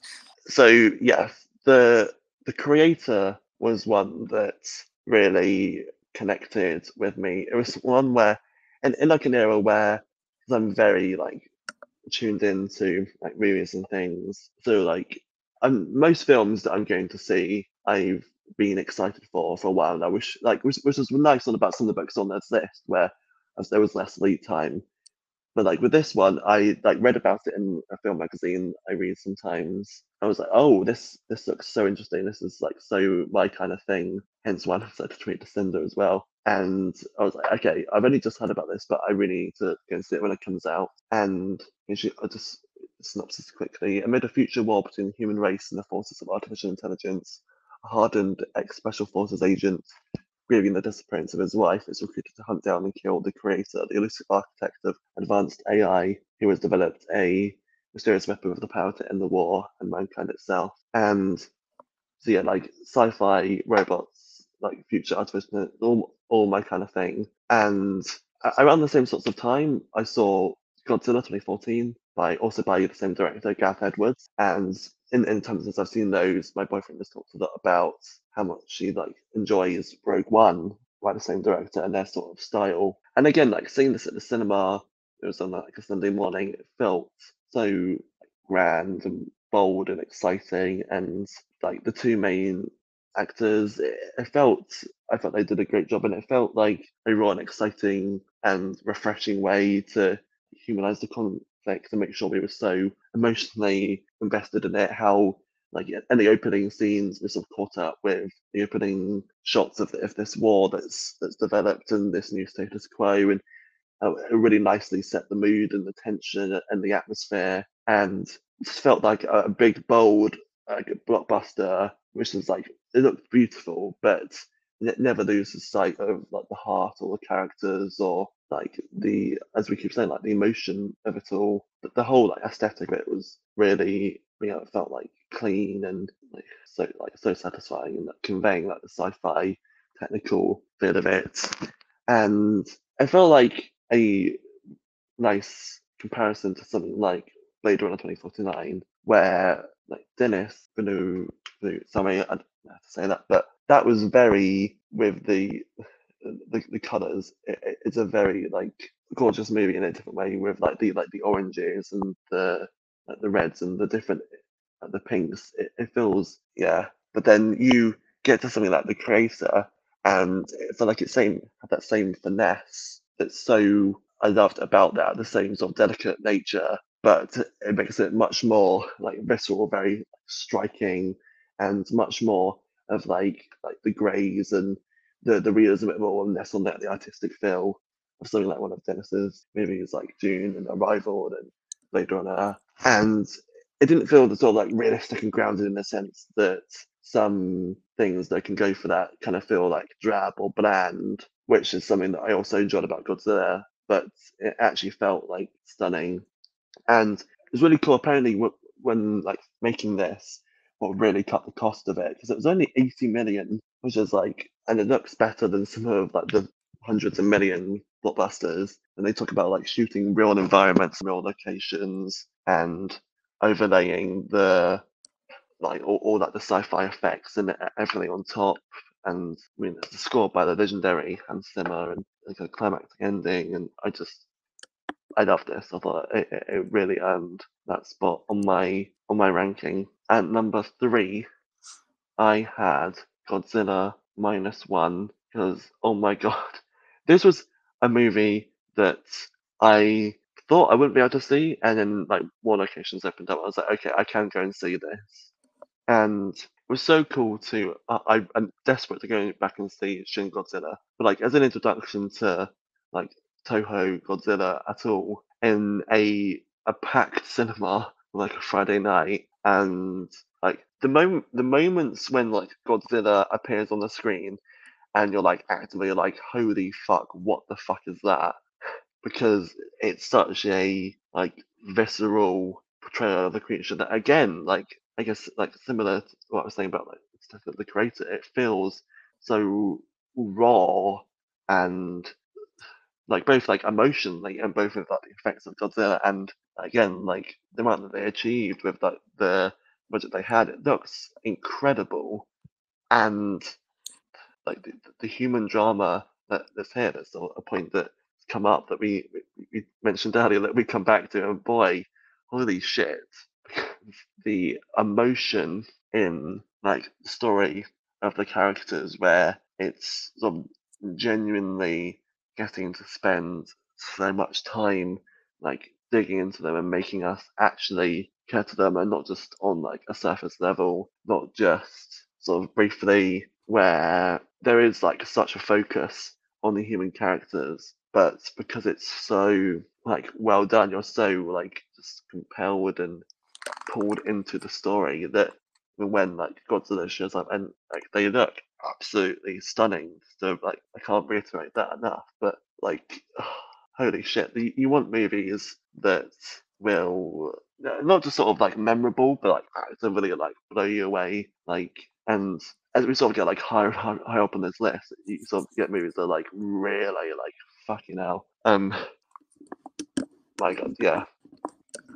I'll weigh in now just because they're ranked the same in our list, and it just feels pointless to have us both Yeah, talking silently to ourselves about it when we both have excitement for it. So it's my yeah. number Go 3 as ahead. well, and I went in. I like you. I didn't expect to even be able to see this. I didn't know if we'd get an American release, and if we did, I didn't think that it would be anywhere that I'd be able to go. Just because typically I'm not able to see any movies in theaters unless I'm going to the theater that I work at, where I can go for free. At best, I thought the other location that has double the screens might get it so I could go see it there. But whenever I found out the week that it was coming out here that we were getting it at my work, I was stoked. And then the day before it was available, my sister sent me a text, and my sister and brother in law are the biggest Godzilla fans I personally know. And she said, "You need to see Godzilla minus one in theaters as soon as possible." And said it was stellar, said it brought her to tears. I was like, okay, I sometimes need to take their opinions with a grain of salt, but they're usually really critical on Godzilla because they love Godzilla.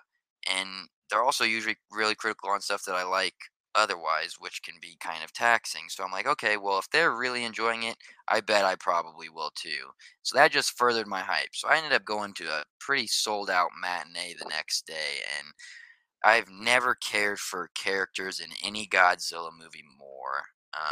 The heart of this story, wrapped in this PTSD and survivor's guilt tale of a young kamikaze pilot who has abandoned his flight to unknowingly get attacked by Godzilla and watch all this devastation occur right after, well, leading up to and then following the dropping of both of the atomic bombs by the US and Japan. So you see this man return from seeing something he never thought he'd ever see, a genuine monster that is Godzilla, even if in this point Godzilla is smaller at that point in the movie.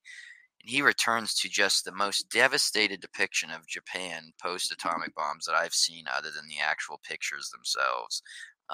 It hit every heartstring that I have. These characters meant so damn much to me. I was rooting for all of them to survive. I was rooting for all of them to find their own inner peace. Every ounce of this movie stunned the shit out of me. I never would have suspected that a Godzilla movie would make it in the top 10 of a year. I love and adore Shin Godzilla. I don't know what movies came out that year with it. It might have made it had I seen it when it came out, so maybe that's why. But I don't really care for the legendary Godzilla movie that Joe referenced moments ago. But this, I mean, this is for it to land number 3 amongst all these other movies that it's next to. I was joking with Joe how shameful it feels to me that a majority of my top 10 are intellectual property, but Godzilla is of those movies that are intellectual property on this top 10. I think it is like the most deserving of overlooking the fact that it is intellectual property. It Mm, was profoundly moving, like no kaiju monster movie I have ever seen before. And on such a small budget compared to things like The Flash, where we were talking yeah, about no, the no, shoddy nonsense that they put in there, compared to $15 million budget from the Toho company. I mean, and you wonder, are the actors getting paid less? Who's getting paid less where? Or is it just not cost as much for various reasons that are just like, based on the country where you're filming? I don't know. But I was so moved by this movie. I was just like in absolute tears by the end. it's just such a every scene is so visceral, even like from the scenes of like the characters just trying to survive in there, Just that, like cope. Just cope yeah, half of like that time. their Genuinely, yeah. devastated house it is after the war, and how it just gets all how they sort of actually start to rebuild something, and then it's just all torn down again by this it's a fucking lizard that And storms and you look at through. the grander metaphor, Godzilla has always been this symbol Yeah, of atomic warfare, and you look at the devastation caused by the bomb, and then you look at the devastation caused by Godzilla, and you're like, one of these things is a monster, so how is the other thing not a monster? It putting it right next to it within months on either side of the film, within months to a year of the dropping of those bombs, to have a huge beast like Godzilla come. And I think that one of the highlights of this movie for me wasn't just the fact that I cared about the humans, but it was also the ingenuity by which the humans come together in this movie. This wasn't just, okay, cool, we're going to help the military take down Godzilla. This was dangerously grander than that. mm-mm. You have people saying, we can't rely on the government to take care of this thing. We have to try and do this ourselves. We already faced this monster once, and we've already tried to rebuild from the bombs. Now this monster is back again, and there's not a conscience on the other side of it. Not that there was much of a conscience dropping 2 atomic bombs, but just like I said, that ingenuity of rallying all of these, just essentially broken men to rise up in the aftermath of the war and in all of these regards. It is a poetry, is what this movie is. It's poetry, man. Yeah, I think like that, and maybe like the next one is one we could easily just talk so much more about if No we kidding. didn't have to move on. But moving on to our number 2 pick, Across the Spider-Verse, So because fucking good. I wrote this like along with my number 1 pick was one of my longest reviews of the year, and it's one that I took me like a couple of like with the comic reviews and things. I'm often like leaving them sometimes for months, but like there was just so much to because I saw this in so much 3 times. I've over the past few years I've seen some films like twice. This is the first one I've seen in theaters 3 times. Like once was like literally 7 days later, and then the third time was a month later. Just Lucky trying to bastard. like process all of it. There's the like right from the opening minutes, it feels so like epic. Like the recap of like Gwen like voicing the recap and how it's sort of anchored on her from the beginning, and like how well how beautiful like the different all worlds look from like the Spider-Man India's world to and like how like what Spider-Gwen's watercolor world and just how like, amazing it all looks from like I mean, Spot, like, as it goes on, it's fucking terrifying. Yeah, that like Sinkovich-esque drawings of him from Yeah, like the and To Come Later scenes. and how like I think the thing I like most about sequels to origin stories is that like the origin story, like as I sort of alluded to with Blue Beetle, sort of has to do the origin story. It gets a bit caught up in that. Where like even if it does it well, it's sort of really nice to see like the follow up when they're sort of loose of those like shackles and be like, right, you know the character, let's just get straight into it and not waste any time. And like Miles like feels it's sort of growing so much in terms of like maturity as a person, as like a teenager, as a superhero. How that's sort of contrasted and like reflected in all the different like Spider-Man that show up here and his whole arc like in the movie and like the animation is absolutely insane and everything that was so beloved about Into is like 100 times better here that everything that's like packed in, all the different art styles, the how like vibrant, how much it's just so full of life, or the when they do like even like editor's notes, things on the screen, which is just like the best thing. Like even like That was putting one of my panel favorite things borders in in the first scenes. one, especially whenever they were doing that, and I hate Yeah, there's takes where I think on the digital and the DVD take, I think they took some of them out here or there, and I hate that because I love those moments. Anytime you can make a comic book movie feel more like I'm looking into a comic, the more excited I'm yeah. gonna get, and, I talking mean, about like, the animation, if you've seen, I'm sure yeah, you have, the breakdown of the frames that they had to use and all the different layers of Hobie for Spider-Punk to get him to yeah, look the way he looked is just absolutely bonkers. But then on top of that, one of my favorite things about this movie is the thing that people will probably be the most likely to try and fight about is the whether or not it's intentional or not. I don't fucking care. There's a trans allegory in Gwen's story, and it is so impactful that it brings me to tears just thinking about it. The way her world especially is depicted, it doesn't help that her color scheme from those comics initially was already pretty much the trans pride flag, more or less on the color palette. Um, so to have it seep into the movie where again, I'm not gonna sit here and die on a hill that she is trans or she is not trans. The point is the allegory can work all the same and the allegory did work. Um, and then yeah. you talk about the heart, the conversations, these dynamics.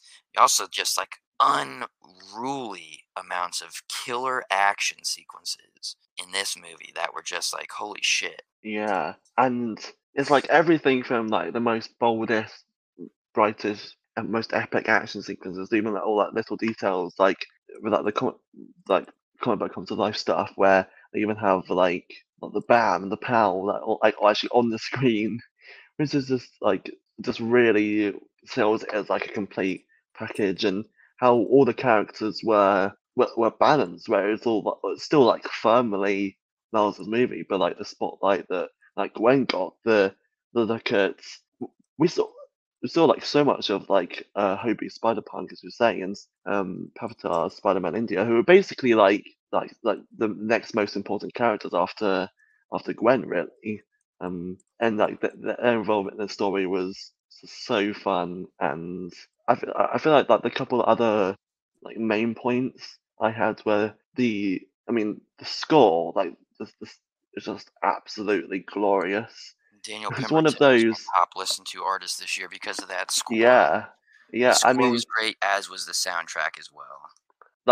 I think like I don't often, I very rarely like actually listen to scores like after the movie. I know that's something that a lot more people are into, but like here actually almost made me think of like when you like don't properly appreciate like the coloring or lettering in a comic. It's like the score of a movie. You see so many movies and so many scores that you don't often like process it. You just sort of take it for granted as like another aspect of the scene. I mean, which is ideal, but when it like stands out as much as it did and just merges it all together. I mean, like Spider Gwen's theme is like the best, one of the like most exciting things I've ever listened to. The amount of like the joy that theme gives me is just it's absolutely glorious.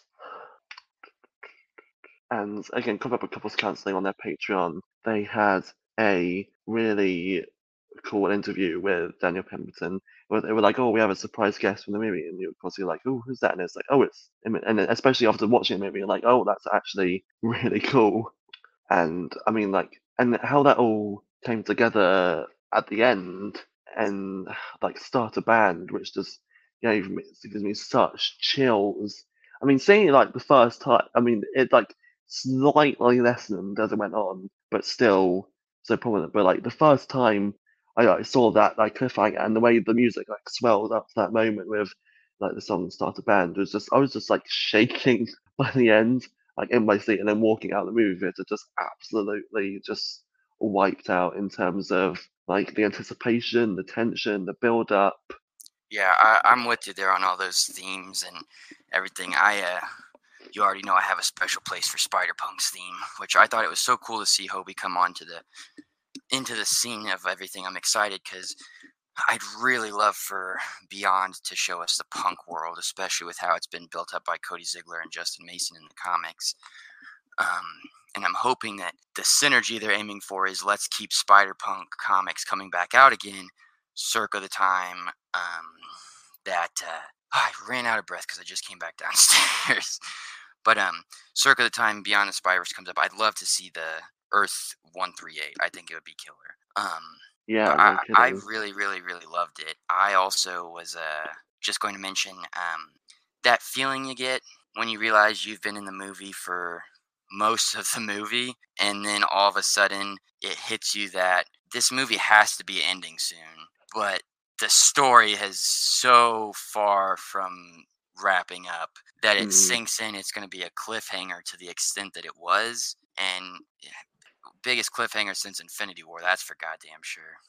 And like, what was really cool about those like final scenes at the third act is on like further rewatches, I kept forgetting like how much there was until like the actual cliffhanger Yeah, because it me ends too. on such a because it doesn't end on such a clean note. You sort of get to a certain point in the movie where like you remember the action scene and you're like, okay, well, we're almost at the cliffhanger, and then there's more, and I was like, okay, but we're almost there, and you just keep forgetting like how many little moments Yeah, that were there's a lot fun in that between are the there. actual reveal, which Um, I love you brought that up because that is a great point. That when I was watching it, I've only seen it twice now because I watched it once when I got it digitally, and then that way I could show my fiance finally, and they were just enthralled too.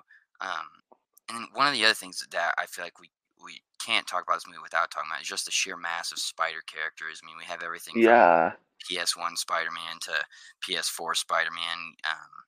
It's been out long enough. We can talk about Donald Glover showing up oh as my god, Prowler in live it's so action good. form. We can talk about Andrew and Toby's showing up when they're talking about canon um, Yes, and bullshit like the Earth clips with one them. nine nine nine nine nine whatever. All those Uh, tiny things that we wanted to record a whole episode about, right? Just because we were so stoked. I was one of the best things I thought um, how they really leaned into. Okay, we're gonna show all these spiders, but we're gonna make sure they're stylized so much differently. Like they leaned into yeah, it so much harder this one than they even did in the first one, because like Penny does not look like she's animated the same way, but everyone in this one, because I think the sheer mass amounts of people that you just can't escape. Holy shit, there are so many different art styles in play here. I really love the way that they had Ben Riley drawn, especially in like that borderline mm, Liefeld style almost, where it's like overly buff 90s broody boy. And then, of course, I already talked about Hobie enough. I don't need to spend the whole time on Hobie, but I want to. and like sorry, just saying, Andy Samberg, like briefly as Ben Riley was just perfect. I didn't realize that's who that was until you Yeah, just said that, it was and like that makes briefly it announced that much better. beforehand. And well, That's because it's so like I think, well, because like I'd read that he was going to be in it briefly, but then even when like he first appeared, I didn't like properly twig at first that it was him, and then I suddenly realized I was like, oh yeah, that's amazing. I don't think I've ever seen anything saying that it was him, so I didn't know it was him. I don't think I ever saw that he was going to be in the movie. I don't think I ever knew anything about that. So this is like literally me learning that, and I'm so excited to watch it again and hear it and be like, "Oh wait, that is Andy Samberg." Oh amazing. And yeah, I know the last point was that I know that the the ending has naturally divided people, and the whole like part one of it all, which also comes up again in my number one pick. But I I feel like, I mean, maybe this would have changed depending on when Beyond comes out, but I feel like the part one aspect, the ending, was only to like the movie's strength rather than its detriment to me. And again, maybe that's just my perspective because I knew it was coming. Well, I didn't know it was coming per se, but I sort of inferred that it was coming because they'd taken out the part one and the part two from the title. I assumed that meant that they took it out in the Yeah. movie too, but no. I mean, like it's so hard to explain because obviously, like sitting in the movie theater, I was still like, "Oh shit!" But then once it happened, I was like, "Actually, yeah, that's not too much of a surprise." But I mean, yeah, like even like with that, I just absolutely adored it. I feel like it stands on its own like exceptionally well as a movie. It's certainly sounds dramatic to say I'd fight people off that, but I feel like strongly about that. I'd fight people over both of these movies. That's why I don't talk to people who don't like these movies. They're just so good. It's so like they're better than the live action Spider-Man movies too. So it's like it's so hard for me to see the people that are like, especially because while it's not all of them, the ones that are like Miles isn't Spider-Man, get the fuck out of here. Get out of here. If you made it this far in this podcast, if you somehow been listening to us for however long you've been listening to this podcast, and you're one of those people that thinks that Miles Morales isn't Spider-Man, you can eat a brick of shit. That I couldn't believe that that argument came back up. I thought we were done with it, but I remember that as soon as the movie hit theaters, people were back on their bullshit. Those folks can absolutely go fuck themselves. Enjoy the live actions, complain about the live actions too, whatever you want to do. But don't come here and bring this stupid race game into Spider-Man all of these years later.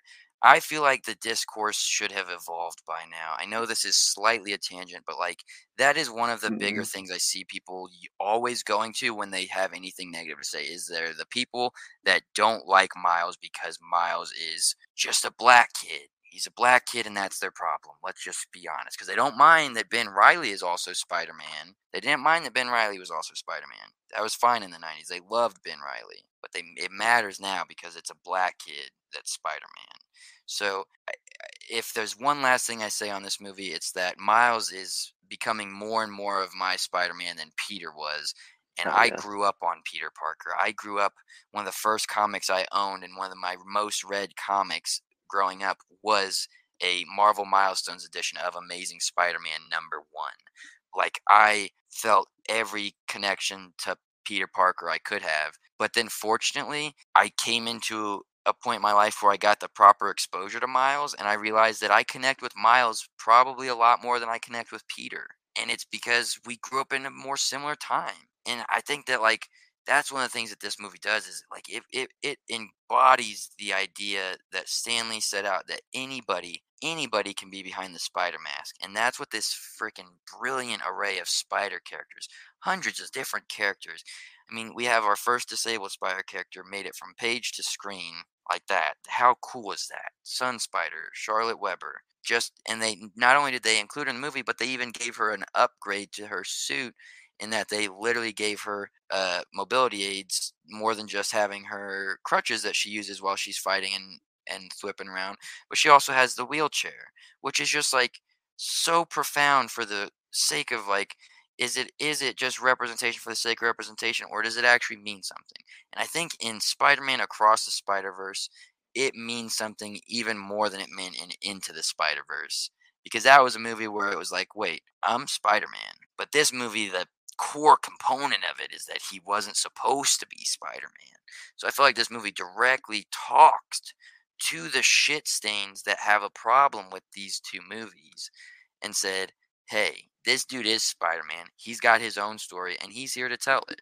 And it, it's one of those things I always try and like sandbag myself when I share love for Spider-Man movies because Spider-Man is so important to me. But there's just no hiding it with Across the Spider-Verse and Into the Spider-Verse. Both of them are, to me, utter perfection. Yeah. So at number one, I had Mission Impossible: Dead Reckoning Part One, and like I feel like both this and Spider-Verse just completely rocked me in terms of like to pick out two films. I mean, like Godzilla minus one, like that's phenomenal enough as it is, but the fact that it managed to get like third place this late in the year and just to like blast through everything else that we watched, as we mentioned, and like probably like the closest that I came to like these two movies, but again, like with Spider Verse and like Guardians and those sorts of films, this is one where it's one of my longest reviews this year. So if you want more probably coherent or extensive uh, rundown of my thoughts on it, then you can go check it out on my letterbox. But for like a summary, it was also the longest of the franchise, a bit like John Wick 4, almost approaching 3 hours when they tend to be like 2.5 hours. And it just felt like there was just more of everything that I loved. Again, when there was so much packed into here that ultimately at the end of the day, these movies are just so at their best. They're just so exciting. They like as much as I loved like Oppenheimer and like Guardians, which are much more like somber and like artfully done. There's just something about just a big, bold, loud, exciting blockbuster that just really just like knocks me out. And I think it was like especially exciting for me with this one because it was the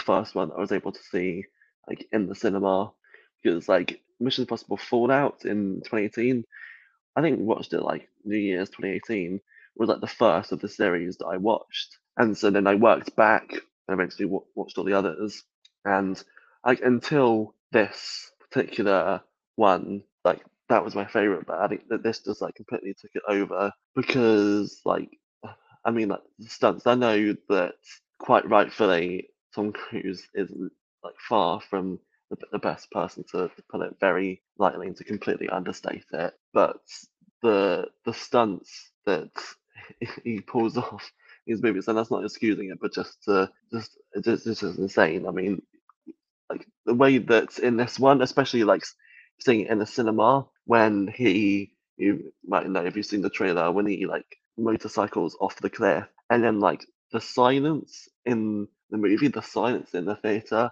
is just something so gripping and special about that. I mean, Haley Atwell is in this one, and there's a whole like extended sequence later on which I was on the edge of my seat for, and I mean, like speaking of like my love for like artificial intelligence and those sorts of science fictiony themes that came up with that movie, he faces a very like uh, AI villain here called the Entity, which couldn't be more relevant these days. And like artificial intelligence in the real world, it's championed by an arsehole of a person in the story.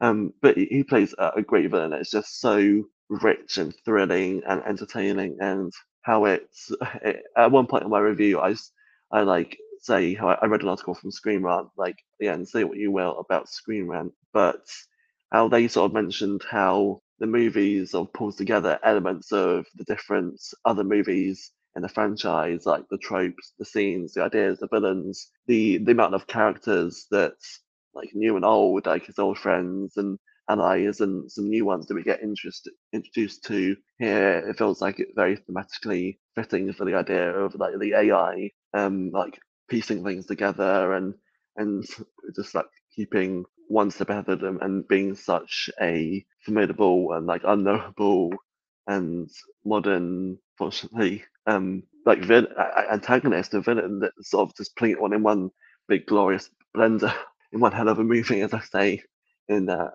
review. And yeah, I really liked as well how it moves back to the more like heist movie type like aspects of the series, which is one of the things that I loved about it, but I hadn't sort of processed. I was like, oh yeah, until I saw someone mention it, I was like, oh yeah, compared to like Rogue Nation and Ghost Protocol, which are much more like nuclear based, which I love, but they sort of take such a needed sharp turn from like the initial movies, these like modern ones do.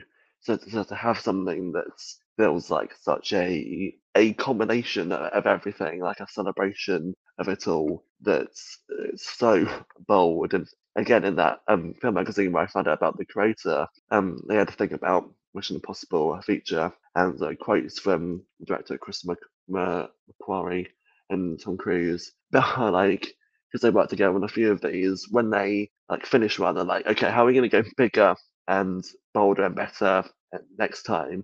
And it's like, I mean, they absolutely exceeded on like upping the bar somehow from Fallout, and somehow they're going to do it again when part two eventually comes out. That's going to be even more exciting and action packed and like dramatic and intense. It's one of those things when like realistically, this it's like it's so different in Spider Verse that like I could just they are practically both my number one picks of the year because like it's hard to compare them. It's like one's like a superhero movie, one's just like from a franchise that I just adore, and it's like I love them, I adore them both so much in different ways. But for the purposes of like the ranking, it's like I had to, and it's like it just marginally ekes out over it because I was like really excited for this, and it was such a joy. And it's like, is it a better part one than Spider Verse? Because I think that was the question that like you posed to me, and it's like I have no idea. I can't say that. I think maybe that will be something that will become clearer when both have their part twos and both. Even though I feel like they're both incredibly satisfying and fulfilling stories on their own, that like maybe that what one will like retroactively come out as a clear winner in terms of like that category.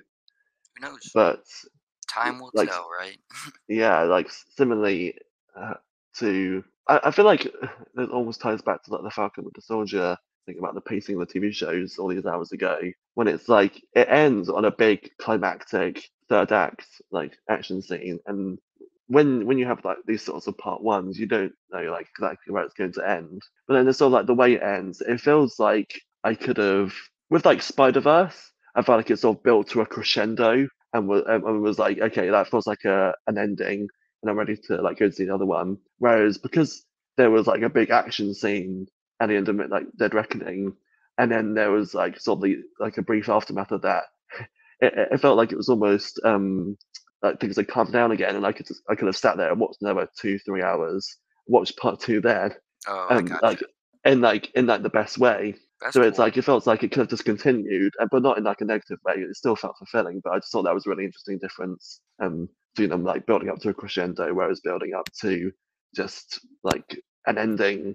Um, but yeah, yeah, and like the theme song, just again, we're talking about music, like the Spider-Gwen theme, talking about music that makes me like so fucking hyped, energized. Like the Mission Impossible theme song, it's just, oh, yeah, Never it's seen one all glorious. the way through, but I love the theme song. It's the best part of working in the movie when that movie was coming out was not that everybody was telling me I needed to watch all 7 movies, but was the fact that people uh, no matter what the movie was at, I'd walk by and one of the theaters showing it would likely have the theme song playing at Mm, some point, and it was just really fun because I love that theme song. It's one that I've loved, and I always thought I'd love the Mission Impossible movies, and then I just never checked them out growing up, and then yeah, eventually that I learned enough about Tom Cruise that I was like, yeah, I don't want to start getting excited for movies with him. So I just didn't let myself yeah, get into them. But I've heard yeah, nothing but and good things about the new one. People were absolutely raving about it. yeah, I think it didn't do amazing at box office. I think it might have definitely got overshadowed by like Barbie and Oppenheimer and things because it came out like a similar 2 weeks sort of time in the before, summer. yeah. Yeah, which is unfortunate. But I um, don't know. It was busy as hell at the theater that I worked at. I always think it's yeah, interesting seeing interesting. box office numbers because then I see what Yeah, I experience working in the theater, and what I experience in the theater is I always take a lot more to heart than box office that's numbers. But good, and I'm glad to hear that. people were showing up in mass for that movie. I will say that of the audiences that I've had to clean up after, Mission Impossible are the messiest people that are not children movie goers. I don't know if it was just that riveting of a movie, like you said, with the stunt scenes where people were genuinely like jumping up and throwing their popcorn and candy and stuff at the sight of him flying off of the cliff on the motorcycle or what, but that is one thing that I did notice is that crowd was Interesting. especially messy. Don't know what it says about them, other than that they were messy. And it's like you mentioned about like the amount of movies leading up to this, like 6 or 7, and it was so fun to like get to. Cause I just did a complete watch through like the whole franchise before this because like 2 I tried like with my family and we didn't finish, and then 3 I'd never seen, and so it was just fun to like go through them and do like a proper ranking and everything. So that was how it was Hell fun yeah. over the summer and things before I got to see it. But It was yeah, fun finding I somebody think so enthusiastic because I don't know anybody that's a bigger fan of right, Mission yeah. Impossible than you, genuinely, and I love your enthusiasm for them. So it's fun, even though I don't personally partake in them. It's just exciting to listen to you talk about them with such I mean, love and passion. I mean, like, I mentioned, um, like talking about like detective movies and things, and sort of like unraveling the mystery, and it's something that like Knives Out really like scratched such an itch I didn't even know I had, and it was Yeah, like a similar thing with like heist movies that I discovered, you where get that. like how it's all like watching Fallout and how it all like unravels and like where it goes and when they just like I remember like especially with those movies like it was my first time and just sort of being like confused. You're just sort of like soaking in the adventure. You're not entirely sure what's happening, and eventually there's like a scene where it's all revealed, and then my friends are like, "Hey, you just like hold it," and then when it's like revealed, I'm like mind blown, just mind fucking blown. Right. No, oh yeah, awesome. Anyway, Well, my top 10 will be easier to go through because we've talked about most of them. Starting off, number 10, I put Mario. I couldn't have been more surprised. I was worried with the Chris Pratt. I was like, I don't think I'm gonna like listening to his voice this whole time. But it looked so fun. It looked so fun, and this is another one that when me and my fiance finally got to see it, we just had such a blast watching it that it really did keep this number 10 place on my list. Number 9 was The Marvels. I absolutely adored it. Best musical cue of the year goes to Memory from Cats playing during the Flurgan escape scene. Um, amazing. it was glorious. I was cackling like a fucking ham. Number 8 is fun because I actually get to talk about a movie that we haven't discussed. Um, Infinity Pool. This one came out and I wasn't sure what the hell it was about. I kept seeing the trailers and I didn't really like the trailers, so I didn't pay any mind to it. But somebody told me that it was really good, said it was really fascinating too. And it was somebody at work that I talked to, and I was like, I'll take his suggestion. I went home and I watched it, and it blew me away. This movie is twisted. It is the mere concept. Let me read it and see what it tells you because I just don't know what the synopsis even says anymore. While staying at an isolated island resort, James and M are enjoying. Where did it go? Damn it. Enjoying a perfect vacation of pristine beaches, exceptional staff, and soaking up the sun. But guided by the seductive and mysterious Gabby, they venture outside the resort grounds and find themselves in a culture filled with violence, hedonism, and untold horror. That does no Damn. justice to what this movie is. This couple goes to an island. It's an island that is more or less here to serve as commentary on tourism in native lands like Hawaii, for instance. Mm. This is a country that is so removed from the world that the only place you can go to visit it is this resort that they're at. And everything else, you're not even supposed to leave the resort premises because of how dangerous it is for non-native people. Because these resort people come and they just live up life, like it talks about hedonism. The concept of infinity pool, though, is they can they in this country, if you commit a crime that they deem punishable by murder, it is a process of somehow it's different for people that aren't natives. So if you're from a different country and you're visiting, instead of having what would typically happen, which is cool, you killed somebody, somebody in their family gets to kill you. And that is like how you end up dying. For the American folks or wherever these folks are from, these tourists, whenever they commit these heinous crimes, international law protects them from being murdered. So what they do is they make a body double of the person and watch yourself get killed. The Shit. body double holds all of your memories and believes it's you, but the real you is literally stuck sitting on stands watching whoever has to punish you for whatever it was you did. And that's the world that is set up in this movie. What happens to what characters, who characters, that's for y'all to find out.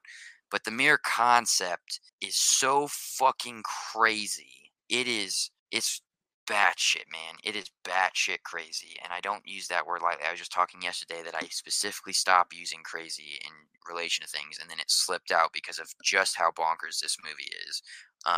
It is not for the faint of heart. It is very, very intense, even when it isn't especially gory all of the time. And it has hands down one of the weirdest nude scenes I have and maybe will ever see in my entire life. Mm. And that's worth notating strictly for the time that you eventually watch this movie, Joe. And I get to say, hey, remember that scene where you can't unsee it? You're welcome. But that brings me to number 7, which is Guardians of the Galaxy Volume 3. And I'm going to keep it short. I loved it. I adore it. It was a perfect send off for James Gunn and the Guardians. Fantastic soundtrack, as always. Nothing negative to say about this movie. I genuinely felt it was perfect. The fact that it's number 7 versus number 3 or 4, there's reasons we'll get to, I'm sure, but ultimately I fucking loved Guardians of the Galaxy. I've always loved those movies, and I thought this was a very emotional and impactful send off. Number 6, like we said, definitely higher than you had Ninja Turtles ranked, but this, I grew up on Ninja Turtles and Spider-Man, so the two go hand in hand. The fact that this one was so much separated from Spider-Man is because there was more impactful messaging throughout Spider-Man, I felt, than there was in Ninja Turtles. Ninja Turtles was really, really, really, really fun. No complaints about it. I just felt like one of them talked more about themes than the other one. One of them was, like you said, falls into the origin versus showing, these characters doing something of more greater depth. But I loved it. The music was killer. The thing. It's funny. I had my mic muted. I was talking about it in response to you earlier on accident. But the musical cue in this one that I especially appreciated, along with No Diggity, was what's going on during the car chase scene when they're all singing, Mm. and then it cuts from static to dynamic where it's playing in the car to just it's playing for the background of the movie sake of Right, music. yeah, that was I cool. love that change. And the real steal of this movie is getting to clean theaters to Can I Kick It by Tribe Called Quest for a good month or two while it was in theaters. The one that made it into my top songs this year, and I will say this for Guardians as well, but De La Soul, I think it's De La Soul and Del the Funky. No, I think it might just be De La Soul. I can't quite remember now. I'm losing it, but it's I Know on this soundtrack. It's fantastic. And on Guardians of the Galaxy, my number one song of the year is "We Care a Lot" from one of the most badass slow mo perp walks you'll ever see in a movie. Mm. And Faith No More, such a badass song, a killer opening, and it was perfect for that walk. Um, Number 5, Blue Beetle. I sat down in the theaters when I was watching this. I was one of 3 people. There was an older couple that was sitting the row in front of me off to the side, and I was delighted that they were enjoying themselves as much as I was, because every time I felt self-conscious about laughing out loud or gasping or letting out like a what, like no, stuff like that, like, that when they catch you, they catch you. Like these people were having the same reactions that I was, and I loved it. I was genuinely leaving that theater. I was like, did I just have more fun than I had in Spider-Man, or is it just the fact that I was slightly nervous that they could mess this up that I'm just like over the moon? I think it is perfect. I Mm. would like to add to it the stuff that you kind of touched on of like, we've seen a lot of these things before. There's 2 specific comparisons that I've seen made to this movie. One of them I made myself. The other's been made very harshly online, and I don't agree with it. But I think that the movies that I've seen people compare it to, I think it does what it does better than those 2 movies. And I'm not going to name the movies because I refuse to let people dig into it. If you want to, I think I mentioned it on my letterbox. Number 4 is Barbie. Barbie's up this high because growing up as a kid that played with Barbies instead of GI Joes, or used my GI Joes to play Barbie with my cousin instead of using my Mm. GI Joes to play war with my boy cousin. You know, something like this I was excited for because I was like, this will be fun. I thought that ironically it would be really fun. I didn't know that it was going to be so culturally significant. Mm, It's all the praise for this movie is completely deserved all around. I'm also not familiar with Greta Gerwig outside of this movie that I can recall, but I admire the hell out of every last bit of work she did for this, including us through a nationwide shortage of pink paint. Um, I think that's fantastic. I think that every element of this film was fantastic. The staging, the cinematography, the acting, it was just a blast, and getting to rewatch it recently was so much fun, because they had the slightly extended scenes where there's like a couple jokes that weren't in the version that I saw in theaters that were there when they re-released it. Um, so I thought that was cool to see a couple extra giggles here or there. And then I'm Just Ken. We can't end this without talking about I'm Just Ken. Um, I Such a good know. song. They just released the Ken EP, which is just different edits of I'm Just Ken, and I thought that was kind of funny to check out yesterday. But number 3 and 2, I won't say anything new about because we already talked about Godzilla and Spider-Man in mass. We really, really covered those two movies, and I think it's with good cause. That said, we come to the moment that I've been waiting to sandbag since I made this list and put it on this list. My number one movie of the year came out in 1984, my friends. My number one movie of the year stars the one and only David Byrne of The Talking Heads. That's right, my friends. Stop Making Sense. The remastered re-release of the 1984 concert film, catching the most iconic suit to ever be worn on stage, David Byrne's extra large suit. This movie means a lot to me for a bajillion reasons, and I couldn't be happier to have a platform to talk about it because it did technically release this year as a remastered cut. And I know that that may be what it is. I've seen this movie. I've seen it multiple times. I've watched this concert at home on various TV screens of various sizes. I know this album like the back of my hand. It's the first Talking Heads record that I owned. It's my favorite Talking Heads record that I own because it has so many of the songs across records and because it's live and there's so much energy in how they perform each and every song that makes it so unique to this performance that if I hear that version versus another version, I can usually pick up on it. I might not be able to tell you the difference between a 2005 remaster and the 1997 and 1977 version of Psycho Killer, but I can tell you when the Stop Making Sense version of Psycho Killer is playing because this movie opens up on an barren stage, empty of all people, all things. David Byrne comes out with a jukebox, sets it down, hits the track, there's a little metronome going, says, I'd like to play a little song for you here, hits play and strumming along for Psycho Killer. Slowly but surely, song by song, more of the band comes onto the stage until by the end, you have this full, what looks like a goddamn family of musicians dancing, singing, living up on stage. And the thing I want to speak on the most, I'll say this. This is from I'm going to quote this from an article because I found this article and it moved the hell out of me. This article is, where's your name? Rain Petrie, maybe, from Little White Lies. And it talks about this whole idea behind the name Stop Making Sense, which is both a line in the song Girlfriend is Better, but also the title of this movie.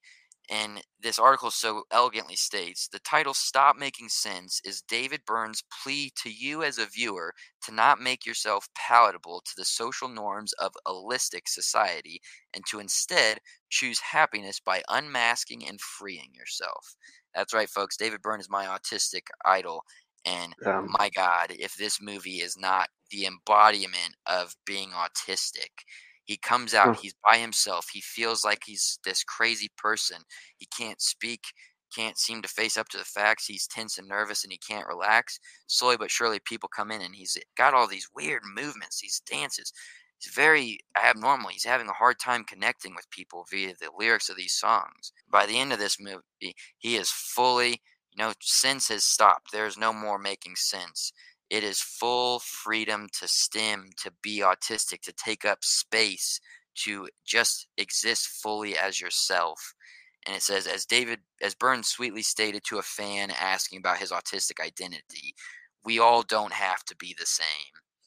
And Stop Making Sense is just this. It's a damn good concert. It's great music, but the deeper meaning behind this performance of finding a way to fit in and trying to make yourself seem like everybody else that you're seeing in the world, and failing so miserably that you just have to, you know, everyone wants to explode, literally in the lyrics of the song. It is neurodivergence in a concert form, and that is why, even though it technically came out years before I was even conceived, Stop Making Sense made its way to the big screen, and all I put in my review is that it is without question the most fun I have ever had in a movie theater ever.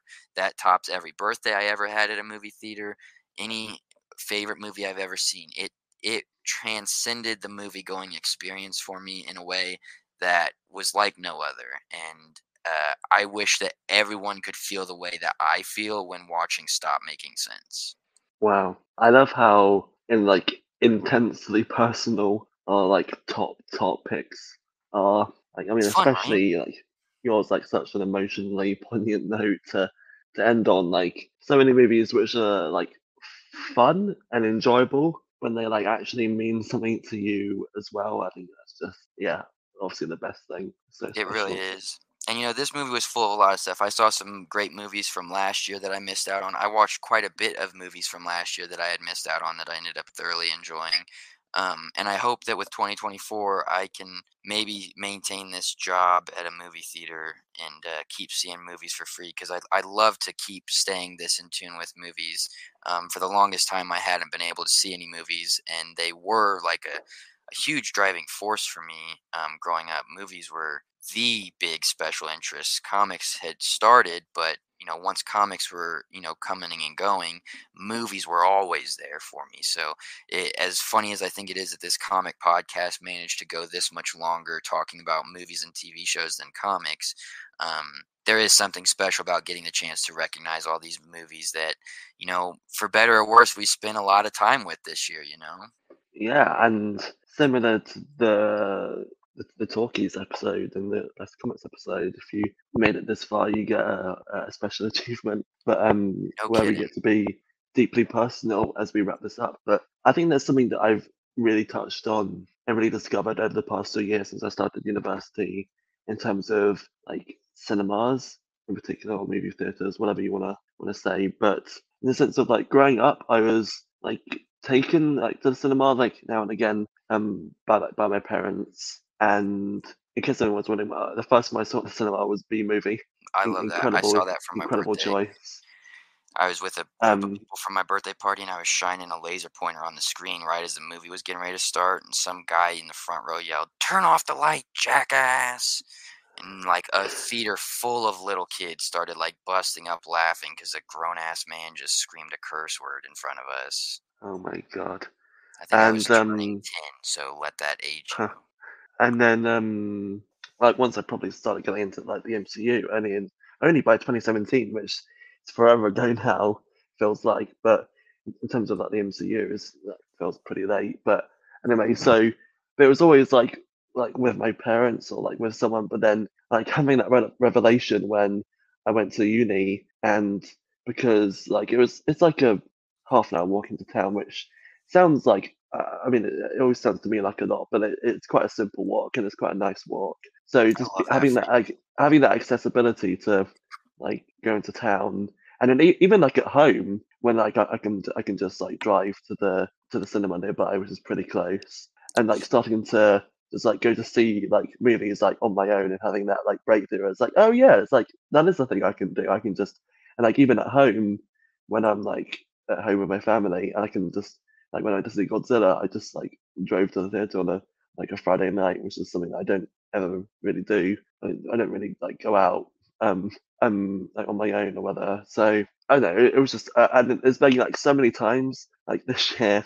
I think I need to see all these like crazy movies, even anything from like D&D or Renfield or Cocaine Bear, like, or even like superhero films as well. Obviously, we're just having such a fun fucking time and just being, yeah, I don't know. I love it. I'm going to really love the cinema. I know that like these days some people are like, oh, everything comes to streaming so quickly and like home on demand so quickly, and you don't have people rustling and like, oh, this, that, and the other. And I was like, no, I just at the end of the day, there's still something so special to me about the cinema. Maybe that still will eventually wear off, but like at the moment, I still just love like going to the cinema and actually like experiencing a film like that, and actually being able to pinpoint like a couple of films that I enjoyed in the cinema, but I slightly lost their luster when I watched them at home because it just wasn't the same even as much as I liked them. Right. But yeah, that's my whole spiel at the end here. While we're doing a little sentimental wrap up, I'll just say, like, for me growing up, it was every Friday night from the point that I was old enough. We would go see a movie on Friday nights, no matter what it was. New movies out Friday nights, we were at the theaters with the family. We'd go get dinner, we'd go see a movie. Didn't have a lot of money to do other stuff, but we did go see movies as a family every week, pretty much. Eventually that died down, and I started going to the movies with friends instead of family, and eventually I started to have no friends to go to the movies with because timing and scheduling and interests being different and stuff like that. So it wasn't until La La Land, that was the first movie I saw in theaters by myself, and that was a transcending experience for me. I love that movie for what it is, but I also love that movie because it reinvigorated my love of cinema, like you're saying here. Mm. Because I learned this doesn't just have to be a place to come together with people and enjoy something, but that I can be here by myself in an empty theater or a crowded theater and still just have a magical time. And sometimes an even better time because I'm not skewed by what other people think about the movie. I don't leave a movie and immediately talk to somebody who is more critical of it than I am, that opens my eyes to things that I too am critical of now that I'm aware of them, stuff like that. So to have a chance to just go and see movies like this, I mean, this year really helped me get back into seeing movies regularly, watching movies more regularly. I watch movies that I would have not watched if not for the sake that I wanted to rank as many movies from this year as possible. There's movies I didn't talk about this year that I would have probably not watched had I not been wanting to just watch movies from this year. And there's some stinkers that we missed out on talking about. I'm glad we didn't talk about my bottom eight because most of them are not very good. The bottom three especially, but like that's the fun is like now I'm even finding joy in watching a movie that I don't even like, so that I can still just be like, hey, I watched something and it was still fun to just watch something. Because even like the second worst movie on here, which I thought could have been written by AI, was still borderline enjoyable for the sake of it Mm. was a movie. It was taking my brain away from day-to-day things, even if I didn't think it was the best written or whatever, it was still something to do. Um, Mm. and thankfully, I know that it was people behind it, so I don't have to worry about giving into a world where AI content is palatable even remotely. Um, but it's just there is this special feeling about going back into a theater and singing the chatter walking down the hallways as everyone's throwing away their popcorn and talking about how they enjoyed this version versus if it's a remake or a sequel or whatever, or it's a brand new movie or it asks a huge question that people didn't think about, or maybe there was just that one scene that you just were waiting for the credits to roll so you could talk about. And you don't have to take it all in and hear every conversation that's happening, but there is just something about being there with other people and saying, I don't have to agree with any of these people that I'm sitting amongst, but we're all sitting down for a movie, and there's something magical about that because it's shared storytelling on one of the greater scales that we can really experience with each other. I mean, like live music, I think is one of the biggest because of how big a crowd you can get. But I mean, with a theater, you get you in theaters around the world. Your showtime, every other showtime that happened, you're right there with those people. You're seeing that movie, and it's just exciting. Yeah, I think that is also what was so exciting about Godzilla in a way. It got me thinking towards the end of you saying there. Because it's like with most movies, when they have such a decent and packed like theatrical run, then people are just sort of like in and out. Like those people will see them over the course of the run, like in your area alone. When something like Godzilla minus one, that I know it's like, I know it's in America. It's run has been extended, just keeps getting extended, and then like over here, alone here, I don't know how many showings it'll be, but just like being like there in my local cinema, and like the first night it was here, Right? one of the only showings that cinema will show, because maybe like a handful, and it's like there's a very likely possibility that like 90% of the people in this area that want to see this movie are like packed into this screen, because it was like packed. When I got there, because I was in the middle of a row. When I got there, I was like an empty row. It was just me, and then like eventually during the trailers and ads and things, the whole row filled in, and like the whole screen filled in, and it was just yeah. As a final note, I feel the urge to just share. In my almost half of the year that I was working at the movie theater, I didn't get to see this movie, but I've not. We're talking about the magic of the movies, Joe, and the most magical experience I've had working at this movie theater has actually been for a movie that I still haven't seen called The Holdovers.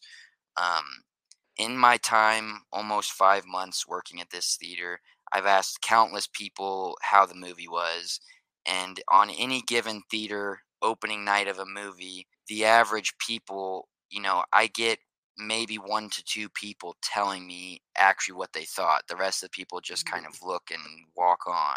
I have not had a single movie with higher praise and more people praising it than The Holdovers. This is a movie that it's been a joy to work at the theater for, because every week since that first week it was there, I've heard nothing but the absolute best reviews of any movie I heard for the entire year. And further, everyone was so eager to share that they loved it. And that's just Mm. something you don't get if you're not seeing it in the theaters. I was standing there, leaving the closet, getting ready to go clean the theater as it released. I asked a couple of folks how it was, and everyone that had just even walked past me stopped in the hallway to talk about how much they loved the movie. Multiple people stopped in the theater and kept talking to us before we could even clean the theater, talking about how much the movie meant to them. And it's just been so cool to see the world's reactions to various movies versus the internet's reactions to various movies. I think that the number one way to know if a movie is going to be for you is to see it for yourself. And Mm. so I thought it might be kind of fun, from just the perspective of working in a theater, to show some love for the movie that got more people consistently excited to talk about the movie that they just saw than even Barbie, than Godzilla. I wasn't working during Spider-Man's run, so I can't speak on that, unfortunately.